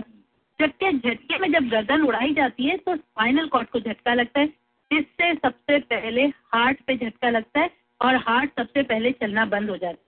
اور جب ہارٹ بیٹنگ بند ہوتے ہی جانور فوراً مردہ ہو جاتا ہے. اس کے برین میں جب سرکولیشن کا بلڈ نہیں پہنچتا تو 3 منٹوں کے اندر 3 سے 5 منٹوں کے اندر وہ مردہ ہو جاتا ہے. اور آپ کو پتہ ہے مردہ جانور کھانا حرام ہے, یعنی جس کو کھانے سے پہلے تھوڑے عرصے پہلے سے اس کا خون باہر نہ نکلا اور آپ نے اس کو کھایا, تو جیسے کہ اگر آپ مرغی بھی مری ہوئی لیں, مردہ مرغی لیں, تو اس کو کھانا حرام ہے, اس کو کھانا حلال نہیں ہے. اور جب ہم ذبیحہ کرتے ہوئے ونڈ پائپ کو کاٹتے ہیں تو ہارٹ کافی دیر تک چلتا رہتا ہے اور دماغ بھی زندہ رہتا ہے. اسی لیے جھٹکے کا گوشت چاہے کسی جانور کا بھی ہو, مرغی, بکرا, گائے, وہ ایک مرے ہوئے جانور کا گوشت کھانے کے برابر ہے جس کی موت گردن اڑتے ہی ہو جاتی ہے اور جراثیم بھرا خون جسم کی وین میں بھرا رہ جاتا ہے. اسی لیے اسلام میں گوشت کو ذبیحہ حلال کر کے کھانے کا حکم دیا گیا. ذبیحہ کرتے ہوئے ہارٹ چلتا رہتا ہے 15 منٹ تک, بلڈ کو پمپ کرتا رہتا ہے جو بلڈ پمپ ہو کے سرکولیشن کر کے برین کو بھی زندہ رکھتا ہے, اور جب تک وہ 15 منٹ ہوتے جب تک جسم کا اس کے جانور کا سارا خون جو ہوتا ہے گندا خون وہ باہر نکل آتا ہے. تو یہ فرق ہے ذبیحہ حلال میں اور جھٹکے کے گوشت میں. یہ میں نے کچھ باتیں بتائی جو میری انفارمیشن تھی میرے پاس. اور قربانی اسی لیے کرنی چاہیے کہ یہ ہمارے ابراہیمی سنت ابراہیمی ہے اور ہم اس میں کوئی چینجز نہیں کر سکتے. نیکی کا تو آپ کو پوری زندگی موقع ملتا رہتا ہے, خاموشی سے کریں نیکی, پڑوسی کو نہ بتائیں, اپنے دوسرے ہاتھ کو بھی نہ بتائیں, ٹھیک ہے. تو میں نے یہ بتایا کہ ضروری ہے. اسی طرح اس لیے کہ اگر یہ ہم نے سوچا کہ بقرعید نہیں مناتے, ہم کسی وقت کر دیں گے, وہ کبھی وقت نہیں آئے گا. روزے کسی وقت رکھ لیں گے, وہ کبھی وقت نہیں آئے گا. تو یہ جو مخصوص مہینے یہ اللہ تعالیٰ کی ہم پہ خاص عنایت اور مہربانی. بالکل بہت اچھی آپ نے جو ہے نا دلیلیں دیں اور سب کچھ قرآنی آیات کا بھی حوالہ دیا اور تاریخی واقعات کا بھی حوالہ دیا. تو مطلب یہ کہ اس کا کوئی آلٹرنیٹ نہیں ہے, کیونکہ سورہ حج میں بھی اللہ تعالیٰ کہتا ہے کہ ماہ ذی الحج میں کوئی عمل کرے تو اس عمل کی برکت سے یہ عید قربا اس بندے کو اللہ کے اتنا قریب کر دیتی ہے کہ کوئی اور لمحہ اسے اتنا قرب سے آشنا نہیں کر سکتا. تو یہ تھیں دلائل. اگر آپ کو کوئی کوشچن کرنا ہو, کوئی بات کرنی ہو, کوئی سوال کرنا ہو, یا آپ کو اپنی کوئی لاجک دینی ہو, 847-475-1590 آپ کال کر سکتے ہیں. Lines are open 847-475-1590. جو قربانی کے حوالے سے بات کی گئی آپ ہمیں کال کر سکتے ہیں چاہیں تو 847-475-1590. نہیں سر میں نے انفارمیشن دی تھی, شاید اس میں کوئی سوال تو بنتا نہیں ہے, پھر بھی اگر آپ کے ذہن میں کوئی سوال ہے وہ بالکل جو آپ نے جو دلائل دی اس میں جو باتیں آپ نے وہ کری نا کہ یہ جو قربانی کو قربانی کے جذبے کے ساتھ کرنا چاہیے, چاہے چھوٹا جانور ہو بڑا جانور ہو, کیونکہ اللہ تعالیٰ آپ کا تقویٰ دیکھتا ہے, آپ کی شوشہ نمائشیں نہیں دیکھتا. وہ جو شوشہ نمائش بن گئی ہے نا. وعلیکم السلام. آپ نے آج بہت ہی اچھی معلومات دی. میں تو صرف آپ کی تعریف کرنا چاہتی ہوں. بہت شکریہ بہت شکریہ. بہت ہی اچھی معلومات دی آپ کا, بہت شکریہ. ہم کو بھی کافی معلومات دی جاتی ہے جیسے لیبر کتنے کے نرسری, بہت ہی اچھی. بہت شکریہ, تھینک یو سو مچ. بہت شکریہ مسز رفیق جی. آپ کی اپریسیشن بہت ہمارے کو انکریج کرتی ہے. ذرا سی کوئی چھوٹی سی بات بھی ہوتی ہے کہ آپ اس کی اگر تعریف کرتے تو اچھا لگتا ہے. چاہے دنیا میں ایک بات یاد رکھیے کہ چاہے بچہ ہو, بوڑھا ہو, کوئی امیر ہو, غریب ہو, کسی بھی طبقے سے تعلق رکھتا ہو, کسی بھی پروفیشن سے تعلق رکھتا ہو, ایک چیز آپ جو ہے نا وہ ضرور سیکھ لیں کہ اگر کسی نے کوئی اچھا کام کیا, اچھی بات کری ہے تو اس کی تعریف ضرور کریں. یہ میں نے یہ بات جو ہے نا یہاں پہ آ کے سیکھی ہے گوروں سے. میں یہاں پہ آ کے یہ اکثر سوچا کرتا تھا کہ یہ گورے کالے پیلے بچے کی کتنی تعریف کرتے ہوں, you have a cute very nice pretty baby. سوچا یار یہ تو جھوٹ بول رہا ہے. لیکن اب میرے ذہن میں آیا اب اتنی بڑی عمر ہونے کے بعد کہ یہ جھوٹ نہیں بول رہے ہوتے, یہ اپریشیٹ کر رہے ہوتے ہیں, کسی کو بتا رہے ہوتے ہیں. السلام علیکم. وعلیکم السلام. تو آپ نہیں معلوم, آپ کی ہماری تو اتنی عمر ہو گئی کہ ہم نے کبھی یہ بات سننے سے پہلے آج نئی معلومات جو ہے جو آپ نے سائنٹیفکلی جو بتایا کہ وہ ٹرین چلتے رہتے ہیں, معلوم ہی نہیں تھا. خالی اتنا معلوم تھا کہ ذریعہ کھانا, لیکن اس کا ڈیفینیشن نہیں معلوم تھا. جی بہت شکریہ اپریشیٹ کرنے کا. شکریہ. ہاں میں آپ کو یہ بات سے کہہ رہی تھی کہ آپ نے جب میں کہہ رہی تھی کہ ثواب تو اتنا ہی ملتا ہے کہ آپ چاہے ایک بکرا ذبح کریں یا 4 بکرے لے آئیں, تو کیوں نہ ہم ایسا کریں کہ ہمارے پاس اگر ایکسٹرا پیسے ہو تو ایک بکرا ذبح کریں اور ایک بچے کی شادی کے لیے جہیز دے دیں. آپ کے 2 ثواب ہو جائیں گے نا ایک کے بدلے میں. تو اگر آپ شوشا کرنے کی جگہ اگر آپ یہ سوچیں کہ چلے قربانی تو جو فرض ہے میں نے ایک بکرا قربان کر دیا اور اس کے بعد باقی جو پیسے پر بچے ہیں اس سے دوسری نہیں کیا کروں تو ڈبل ٹرپل ثواب مل سکتا ہے. جی ہاں بالکل. جو آج کل جو ایک ٹرینڈ چل گیا نا اس کو میرا خیال ہے کہ ختم ہونا چاہیے پاکستان میں, کہ ایک دوسرے سے مقابلہ کرنے کا, بڑا جانور لانے کا, بڑا شوشا کرنے کا, بڑی گائے لانے کا. یہ ٹرینڈ جو ہے نا ہمارے جو مولوی حضرات ہیں, جو ہمارے ریلیجیس لوگ ہیں, وہ ان لوگوں کو پراپرلی ایجوکیٹ کرنے کی ضرورت ہے. اور اسی چیز کا فائدہ اٹھاتے ہوئے پھر جو ان چیزوں کے بیوپاری ہیں وہ بھی بڑی ہیوی قسم کی قیمتیں لگاتے ہیں, اس لیے کہ پتہ ہے کہ وہ مارکیٹ میں جو کوئی 2 لاکھ روپے لے کے آ رہا ہے, کوئی 4 لاکھ روپے لے کے آ رہا ہے. مطلب یہ تو انسان کی اس کی وجہ سے ایک چیز یہ بھی ہوتی ہے نا کہ ایک جو دوسرے جو پڑوسی ہوتے ہیں, جو کمیونٹی ہوتی ہے, محلہ جو ہوتا ہے نا, ان میں بھی ایک قسم کی جو ہے نا وہ ایک احساسات کی بات ہوتا ہے. اگر ایک انسان یہ احساس کرے نا کہ ایک انسان کو دوسرے انسان کو کیا کیا چیزوں کی ضرورت ہوتی, صرف وہ بھوکا نہیں ہوتا, ایک غریب صرف بھوکا نہیں ہوتا, اسے تن ڈھانپنے کے لیے کپڑے کی بھی ضرورت ہوتی ہے, اسے ایک آشیانے کی بھی ضرورت ہوتی ہے, چھت کی بھی ضرورت ہوتی ہے. تو اگر ہم یہ احساس کریں نا کہ صرف ایک ہی ضرورت نہیں ہے جس کو ہم قربانی کے ذریعے پورا کر رہے ہیں, اگر ہمارے پاس دولت ہے تو ہم کیوں نہ اس غریب انسان کی ساری ضروریتوں کو لسٹ بنا کر باری باری پورا کریں, بلکہ ایک ہی پہ پیسہ لگا دیں کہ ایک ہی شخص 4 بکرے ذبح کر رہے ہیں تو تن ڈھانپنے کے لیے کپڑا بھی چاہیے, چھت بھی چاہیے, ایجوکیشن کے لیے اسکولنگ بھی چاہیے, یہ سب چیزیں بھی چاہیے ہوتی ہیں. غریب کی یہ بھی ضرورت ہوتی ہے. سونی دتی اور انیر. السلام علیکم. وعلیکم السلام. میرا ایک سوال یہ تھا کہ قربانی جو ہوتی ہے جیسے حضرت ابراہیم نے کی تھی تو انہوں نے اپنی اللہ کو راضی کرنے کے لیے, اللہ کو خوش کرنے کے لیے قربانی کی تھی اور اپنی پسندیدہ چیز جو ہے اس کی راہ میں قربانی کی تھی. جی جی صحیح ہے. مقصد یہ تھا کہ اللہ کو راضی کرو. صحیح ہے. جی جی. اپنی پسندیدہ چیز رکھی, اس میں کوئی جانور نہیں رکھا تھا. اب خدا کو منظور نہیں تھا کہ پھر اس کے بچے کی وہ قربانی لے, اس لیے انہوں نے جانور رکھ دیا. اب اگر فرض کرو کہ قربانی اگر اللہ کو راضی کرنے کے لیے ہے تو اگر کوئی انسان یہ سمجھتا ہے کہ مجھے اللہ کو راضی کرنے کے لیے اللہ جس چیز میں راضی ہوتا ہے کسی کو نیکی کی جائے تو کیا اس کی قربانی قبول ہو سکتی ہے؟ ہاں مطلب دوسرے طریقے تو ہے نا نیکی کرنے کے. میں نے کہا نیکی کرنے کا تو پورا سال طریقہ ہے. بتا دیے طریقے تو آپ روزانہ کر سکتے, لیکن یہ کہہ رہا ہوں کہ اگر وہ قربانی کی نیت سے کرے کہ آج میں 3 لاکھ کا اونٹ نہیں خریدتا اور اس 3 لاکھ میں مجھے اس بندی کو دینا ہے یا اس بندے کو دینا ہے جس کا ہارٹ کا آپریشن ہے, اس وقت پیسے نہیں ہے اور ہو سکتا ہے کہ وہ مر جائے, تو اگر 3 لاکھ روپے وہ بندے کو دیتا ہے اور یہ کہتا ہے کہ خدا کو میری یہ قربانی جو ہے یہ قبول کر نہیں, اور میں تیری راضی نہیں. دیکھیے یہ سنت ابراہیمی ہے. اگر اللہ تعالیٰ ایک دفعہ یہ اپروو بھی کر دے تو کیا گارنٹی ہے کہ ہر انسان اسی طریقے سے سوچ کے کرے گا؟ وہ تو ایک طریقے سے جان ہی چھڑا لے گا کہ قربانی سے جان چھوٹی میری.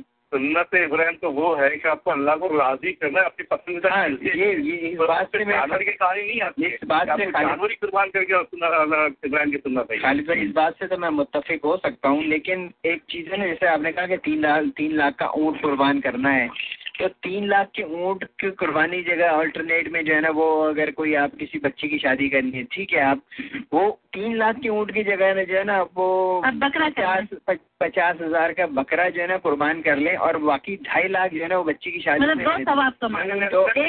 لیکن ٹوٹلی آلٹرنیٹ نہیں ہے، کیونکہ اگر ہم ان چیزوں کے آلٹرنیٹ ڈھونڈنے لگیں گے نا کہ جی سنت ابراہیمی بھی پھر ہم نہیں کریں گے، پھر ہم نماز کا بھی آلٹرنیٹ ڈھونڈ لیں گے، پھر اس کے بعد ہم روزے کا بھی آلٹرنیٹ ڈھونڈ لیں گے، پھر اس کے بعد ہم حج کا بھی، تو یہ اللہ تعالیٰ کے احکامات سے دور ہونے کا یا اس کی ایمان کی مضبوطی کا یہ عالم ہونا چاہیے کہ جو اللہ تعالیٰ نے ہمیں کہہ دیا اس کے بارے میں نو کوسچننگ.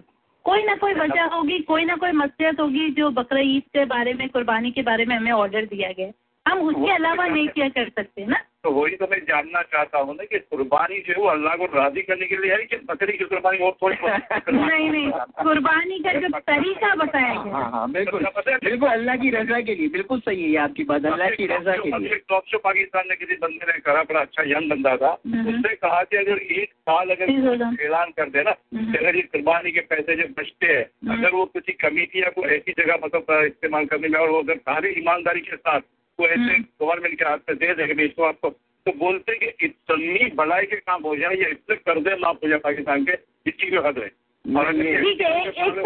ایک سال یہ کیا گیا، کیا گارنٹی ہے کہ دوسرے سال بھی لوگ اسی طرح کریں گے؟ اگر یہ سسٹم کو ہی ختم کر کے، اگر اتنے جانوروں کو مارنے کے سسٹم کو ختم کر کے، اگر وہ پیسے کو اگر کوئی اچھی جگہ پہ ایسی جیسے جگہ میں یوز کیا جائے، جیسے وہ کمیونٹی جو بھی نظام بنایا جائے، وہ پیسے کو اس طرح یوز کیا جائے، تو اگر یہ سسٹم کو چینج نہیں، کیونکہ اس میں کہیں بھی ایسا میں نے نہیں دیکھا ہے کہ سنا نہیں کہ اچھا پھر کل کو آپ لوگ پھر یہ بھی ڈیمانڈ کریں گے کہ یہ مسجد بنانے میں جو 1 ملین روپے خرچ ہو رہے ہیں تو اس مسجد کو بنانے کا نہیں، آپ آلٹرنیٹ ڈھونڈنے کی کوشش کر رہے ہیں نا خالد بھائی. احکامات ہیں جو آپ کی بات کا بھی جواب دیتے، میں دوسری کال بھی لے لوں. آلٹرنیٹ نہیں کیا جا سکتا، اس میں کمی بیشی ضرور کی جا سکتی ہے کہ بھائی ٹھیک ہے آپ خرچہ کرتے ہیں اس کو سادگی سے کر لیں آپ. ہلو وعلیکم السلام. جی بولیں. کہا کہ یہ قربانی جو چلو فرضیں ضرور کرنی بھی چاہیے.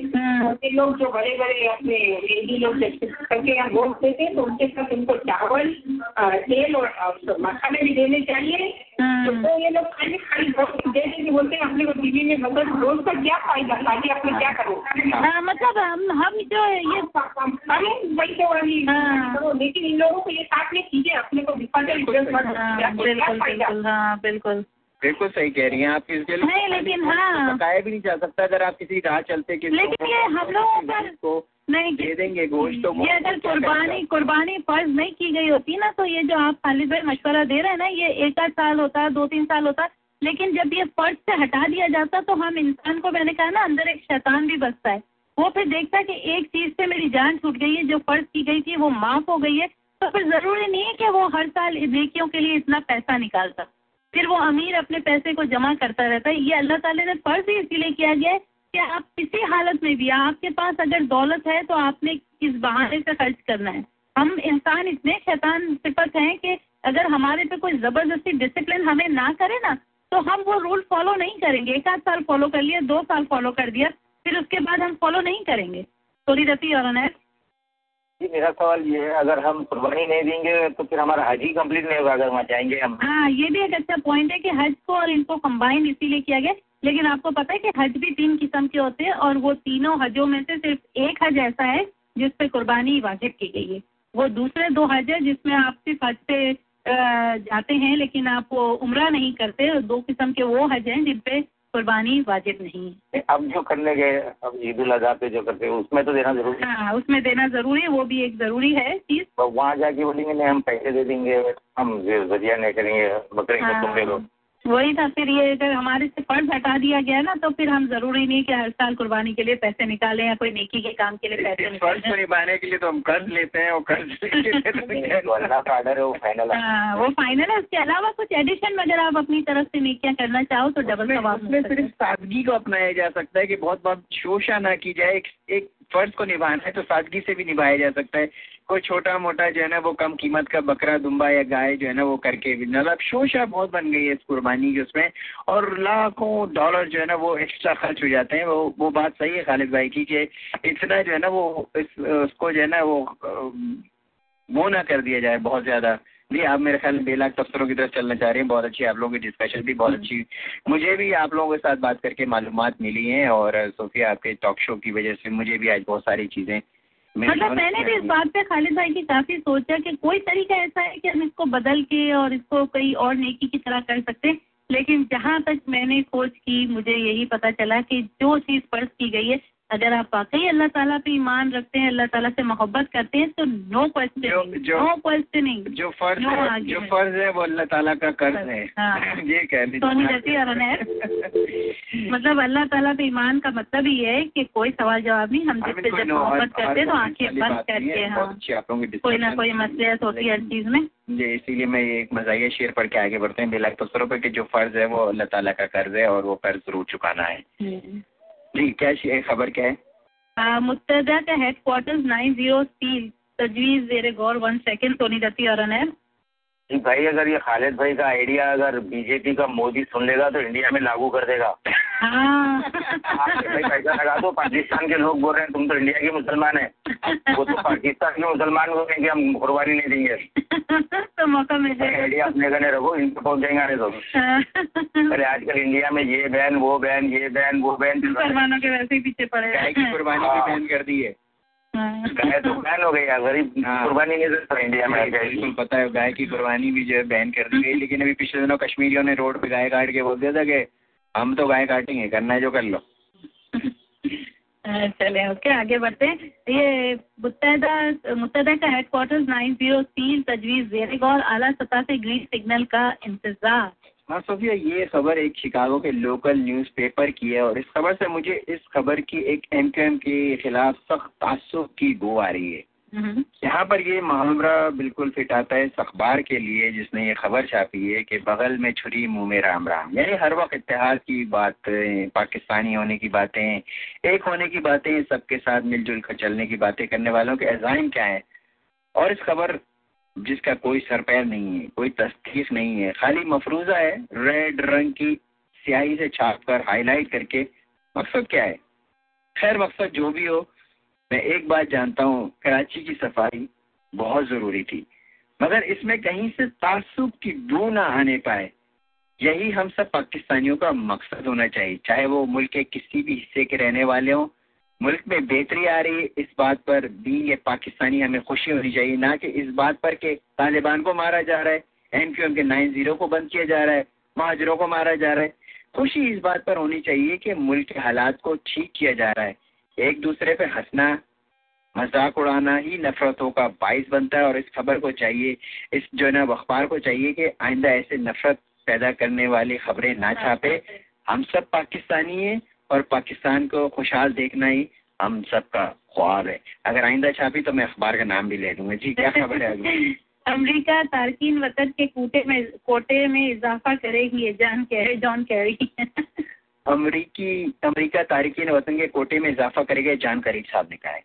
امریکہ کا یہی دوغلا پن مجھے بہت کھٹکتا ہے. یعنی مارو بھی اور سیلاؤ بھی, یہ کیوں نہیں کرتا امریکہ کی کوششیں کریں کہ آئندہ کوئی تارکین وطن نہ ہونے پائے, ہر کوئی اپنے وطن میں خوشی خوشی رہے, کسی ملک پر بلا وجہ جنگ نہ مسلط کی جائے. عراق کی پناہ گزین امریکہ آئے, افغانستان سے آئے, مصر سے آئے, فلسطین سے آئے, بوسنیا سے آئے, کوسوو سے آئے, چیچنیا سے آئے, صومالیہ سے آئے, سوڈان سے آئے, شام سے آئے, on and on and on and on. ایک ہسٹری ہے مسلمان ملکوں کو اجاڑنے کی امریکہ کی. امریکہ کو چاہیے کہ جی اور جینے دو کی پالیسی اپنائے. کسی کو بھی اپنا ملک چھوڑنے کا شوق نہیں ہوتا. ان ملکوں میں جنگیں مسلط کی گئیں, لاکھوں کروڑوں عورتوں, بچوں, بوڑھوں جو گھر بے گھر ہو گئے. کیری صاحب تارکین وطن کا کوٹا بڑھانے کی جگہ جنگیں کم کرنے کا کوٹا کر دیں, نہیں ان کا ایک اور بینیفٹ بھی تو ہے امریکہ کا دوسری جگہوں پہ جنگیں کروانے کا کہ ان کو مین پاور سپلائی مل رہی ہے. جیسے کہ سارے بیچارے وہ وہاں سے آتے ہیں تو ان کو مین پاور مل جاتی ہے. یہاں کے امریکن لوگ تو میں نے ابھی تک سارے ملکوں کے نام بتایا, سب مسلم ملک تھے, بڑے مین پاور ہی لوگوں کو چاہیے وہاں سے. سارے ملکوں کو انہوں نے اجاڑا اور اس کے بعد کتنے ہارڈ ہم جو ہے نا تارکین وطن کا کوٹا بڑھا دیں گے. کوٹا بڑھانے کی تارکین وطن کا کوٹا بڑھانے کی جگہ جنگیں کم کرنے کی ہر جگہ پیس رہنے دو, پیسفل بن جاؤ. کسی مسلمان کو امریکہ کا صدر نہیں بننا چاہیے. ریپبلکن امیدوار بین کارسن صوفیہ ایسے بیوقوف قسم کے امیدوار اس دفعہ نے کھڑے کیے ہیں کہ میری خبر چلے ٹھیک ہے میں جو بھی آپ لوگ جو بھی تبصرہ کرنا چاہتے ہیں میری خبر پوری ہونے کے بعد کیا کریں کیونکہ میری بات اس نہیں کرتی.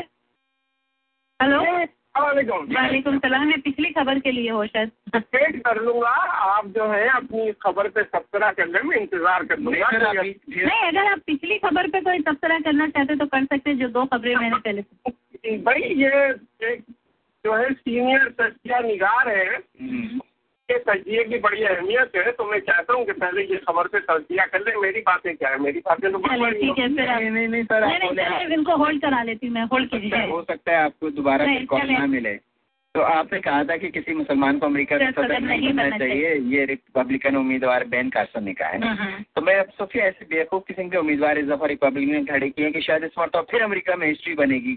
یعنی پہلے ایک اعلیٰ صدر اور اب ایک عورت صدر یعنی ہلری کلنٹن. اس وقت ریپبلکن کے ٹاپ پر جو ایڈیٹ ہے وہ ہے ڈونلڈ ٹرمپ.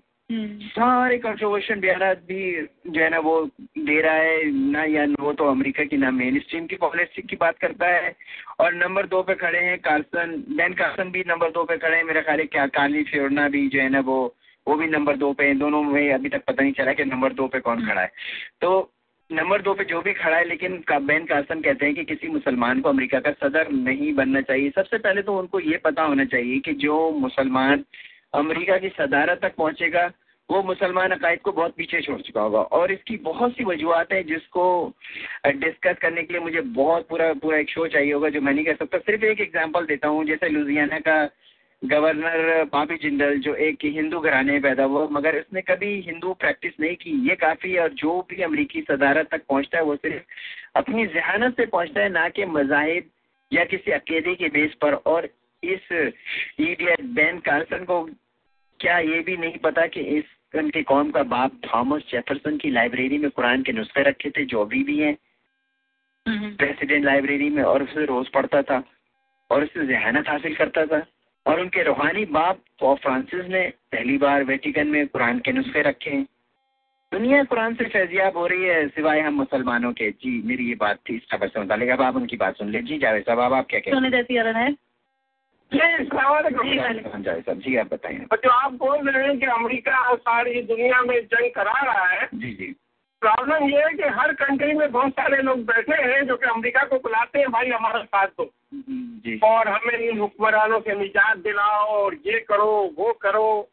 امریکہ آخری وقت تک ان کا ساتھ نہیں دیتا, جیسا کہ ابھی سیریا میں ہو رہا ہے. جی کہ وہ لوگ حکومت کے خلاف لڑ رہے ہیں, پتہ نہیں بہت عرصے سے کہہ رہے تھے بھائی ہماری ہیلپ کری جائے اور ہمیں یہ کیا جائے اور کردستان الگ بننا چاہیے. کرد جو ہے وہ الگ اپنے رائٹس کے لیے لڑ رہے ہیں, وہ بھی ان کو بھی ہیلپ چاہیے. جی انہی چیزوں کو تو فائدہ اٹھاتا ہے نا. جی بالکل صحیح, انہی چیزوں کا فائدہ اٹھاتا ہے. ان کو ہتھیار بھی چاہیے اور ان کو حکومت کے خلاف جو ہے ان کے خلاف ہیلپ بھی چاہیے, بہت کچھ چاہیے. تو بہرحال ہتھیار بنانے والی جو کمپنیاں ہیں ان کا فائدہ ہوتا ہے اس چیز پہ. دوسری بات یہ لیکن سر یہ ہتھیار بنانے والی کمپنیاں فائدہ تو اٹھا رہی ہیں, لیکن اس کے بعد کتنی جو ہے نا وہ ملک اجڑ گئے, کتنے ہزاروں لاکھوں کروڑوں لوگ جو ہے نا وہ اجڑ گئے. اس کا بھی تو کچھ نہ کچھ تو احساس ہونا چاہیے ان لوگوں کو. ابھی آپ نے شام کے جو امیجز آ رہے ہیں, جو شام کے جو لوگ ہیں جو امیگرینٹس ہیں, ہنگری نے اپنے بارڈر بند کر دیے, سیل کر دیے. لوگ جو ہے نا لیٹے ہوئے ہیں سڑکوں پہ, بچے چھوٹے چھوٹے معصوم بچے جو ہے نا وہ بیٹھے ہوئے ہیں. معلوم ہے کیا ہے اس کی وجہ کیا ہے کہ گوانتانامو بے کے جتنے قیدی تھے وہ سارے کے سارے آئیسس میں ہیں. وہ سارے کے سارے آئیسس میں جو ہے وہ सीरिया के खिलाफ लड़ रहे हैं। जी जी जी जी, उनको ट्रेन करके भेजा गया है ना, उनको ट्रेन करके भेजा गया है ना, बिल्कुल उनको एक खास मकसद के लिए ट्रेन करके भेजा गया है। वो ब्रेन वॉश करके खास मकसद के लिए उन्हें रखा गया है और उन्हीं से ये सारे काम लिए जा रहे हैं। मगर वो एक आम आदमी वैसे तो सारा सीरिया और सारा इराक ही उजड़ चुका है, तो अमेरिका को चाहिए ना कि उसको उसी स्टाइल पे जो अफगानिस्तान पे उसने बम्बार्डमेंट की थी उसी स्टाइल की बम्बार्डमेंट करे और आईसिस को खत्म कर दे। क्यों नहीं करते हैं? और वो छोटे हथियारों की जो वो मार्केट जो है वो खत्म हो जाएगी ना, फिर अगर जंग खत्म हो जाएगी। क्लोज रेंज वाले जो हथियार है जो कि गलियों में जिनसे जंग होती है फिर उनकी सप्लाई रुक जाएगी ना। जी जी जी जी, बिल्कुल सही। चाइना रशिया उधर से सप्लाई कर रहे हैं, अमेरिका और ब्रिटिश वहाँ से सप्लाई कर रहे हैं। और भी नहीं, मैं चाह रही थी एक और खबर पढ़ लूँ शो खत्म होने से होल्ड पे डाल दें, वरना फिर ये आप होल्ड करेंगे। होल्ड पे डालने की खबर इनको दोबारा नहीं मिलेगी, फिर कॉल नहीं मिलेगी। अच्छा, पेशावर एयरफोर्स बेस कैंप पर हमले में 5 दहशतगर्दों की शनाख्त हो गई। हाँ, सोफी शनाख्त हो गई। सब मुस्लिम थे, लंबी लंबी दाढ़ियाँ, इसाक, अदनान, नवाज, इब्राहिम और सराज नाम थे उनके। हमला करने वाले दहशतगर्दी मुसलमान, हमले में शहीद होने वाले नमाजी और दूसरे फौजी अफसर भी मुसलमान। तो मुसलमान आज मुसलमान को ही क्यों मार रहे हैं? डिफरेंसेस कुछ भी हो, मोटिवेशन कुछ भी हो, लेकिन मुसलमान दूसरे मुसलमान को मारने के लिए, कत्ल करने के लिए, बम उड़ाने के लिए जब ही राजी होता है जब मजहबी मुनाफिकरत हो, यानी किसी एक फिरके को ये ब्रेन वॉश कर दिया जाएगा तुम ठीक हो, सही मुस्लिम हो, और दूसरा फिरका गलत है और उन गलत को लोगों को मारो तो तुम्हें सवाब मिलेगा, जन्नत में जाओगे। और यही मोटिवेशन जो है ना एक मुसलमान को दूसरे मुसलमान को के कत्ल पर आमादा करती है, जो जिस पे आजकल नवाज शरीफ साहब काफ़ी जो है ना वो काम कर रहे हैं कि ये फिरका वारियत को ख़त्म करो। उन्होंने सारे जो है ना मौलाना को भी बुलाया, उनको भी उन जो मुनाफिकरत के जो शाया करते हैं मुख्तलिफ किस्म के पब्लिकेशंस वगैरह उसको भी बंद कराया। सारे जो है ना मदारिस जो हैं उनको भी जो है ना वो चेक लगाया है उन पे कि वो कोई बगैर लाइसेंस के काम ना कर रहे हो। तो ये मजहबी मुनाफिकरत जो फैलाई गई है हमारे माशरे में, उसी का फ़ायदा उठाते हुए एक मुसलमान दूसरे मुसलमान को मार रहा है। वो क्यों मोटिवेशन हासिल कर लेते हैं एक मुसलमान दूसरे मुसलमान को? सिर्फ इसी वजह से कि वो उसके मौलवी ने, उसके मजहबी रहनुमा ने कह दिया होता है कि दूसरा अलग गलत है, तुम उसको मारोगे तो जन्नत में जाओ। यानी अपने ही मानने वाले और अपने ही गले कट रहे हैं। जी हेलो जी जी जावेद जी, सबसे बड़ी बात है अगर कोई दाढ़ी रख लेता है और वैसे कपड़े पहन लेता है, आपको किसने कह दिया कि वो मुसलमानी है? इनमें राह के बहुत सारे एजेंट हैं जो कि मुसलमानों को होगिया बनाए हुए हैं। जी जी, ये भी हाँ ये भी पॉसिबिलिटी है, बिल्कुल सही है।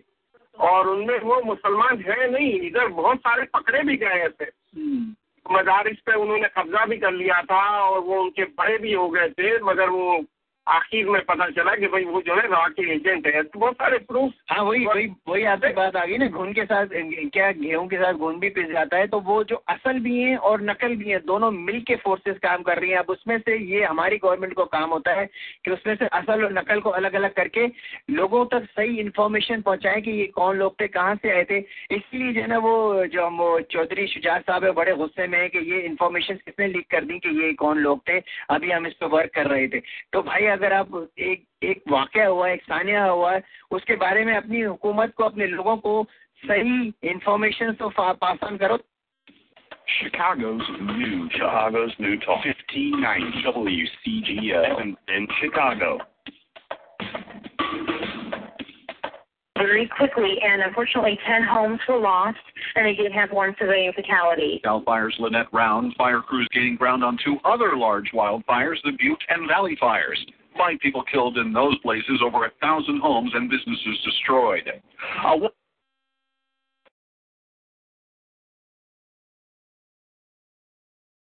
Jackson says James Minton had gotten into an argument with another man, then headed to the church to attack his girlfriend. He goes to the church and shoots his girlfriend, their baby, and at some point the child who was being married was trying to ride.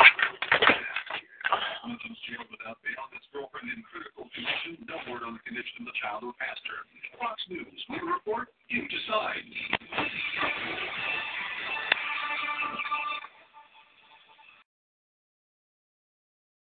There's more to Fox News Radio than meets the ear. Go behind the headlines and join the conversation on the hottest stories of the day on the Fox News Radio Facebook page. Be a part of the Fox News Radio Facebook fan community. Post, comment, and tell us your opinion.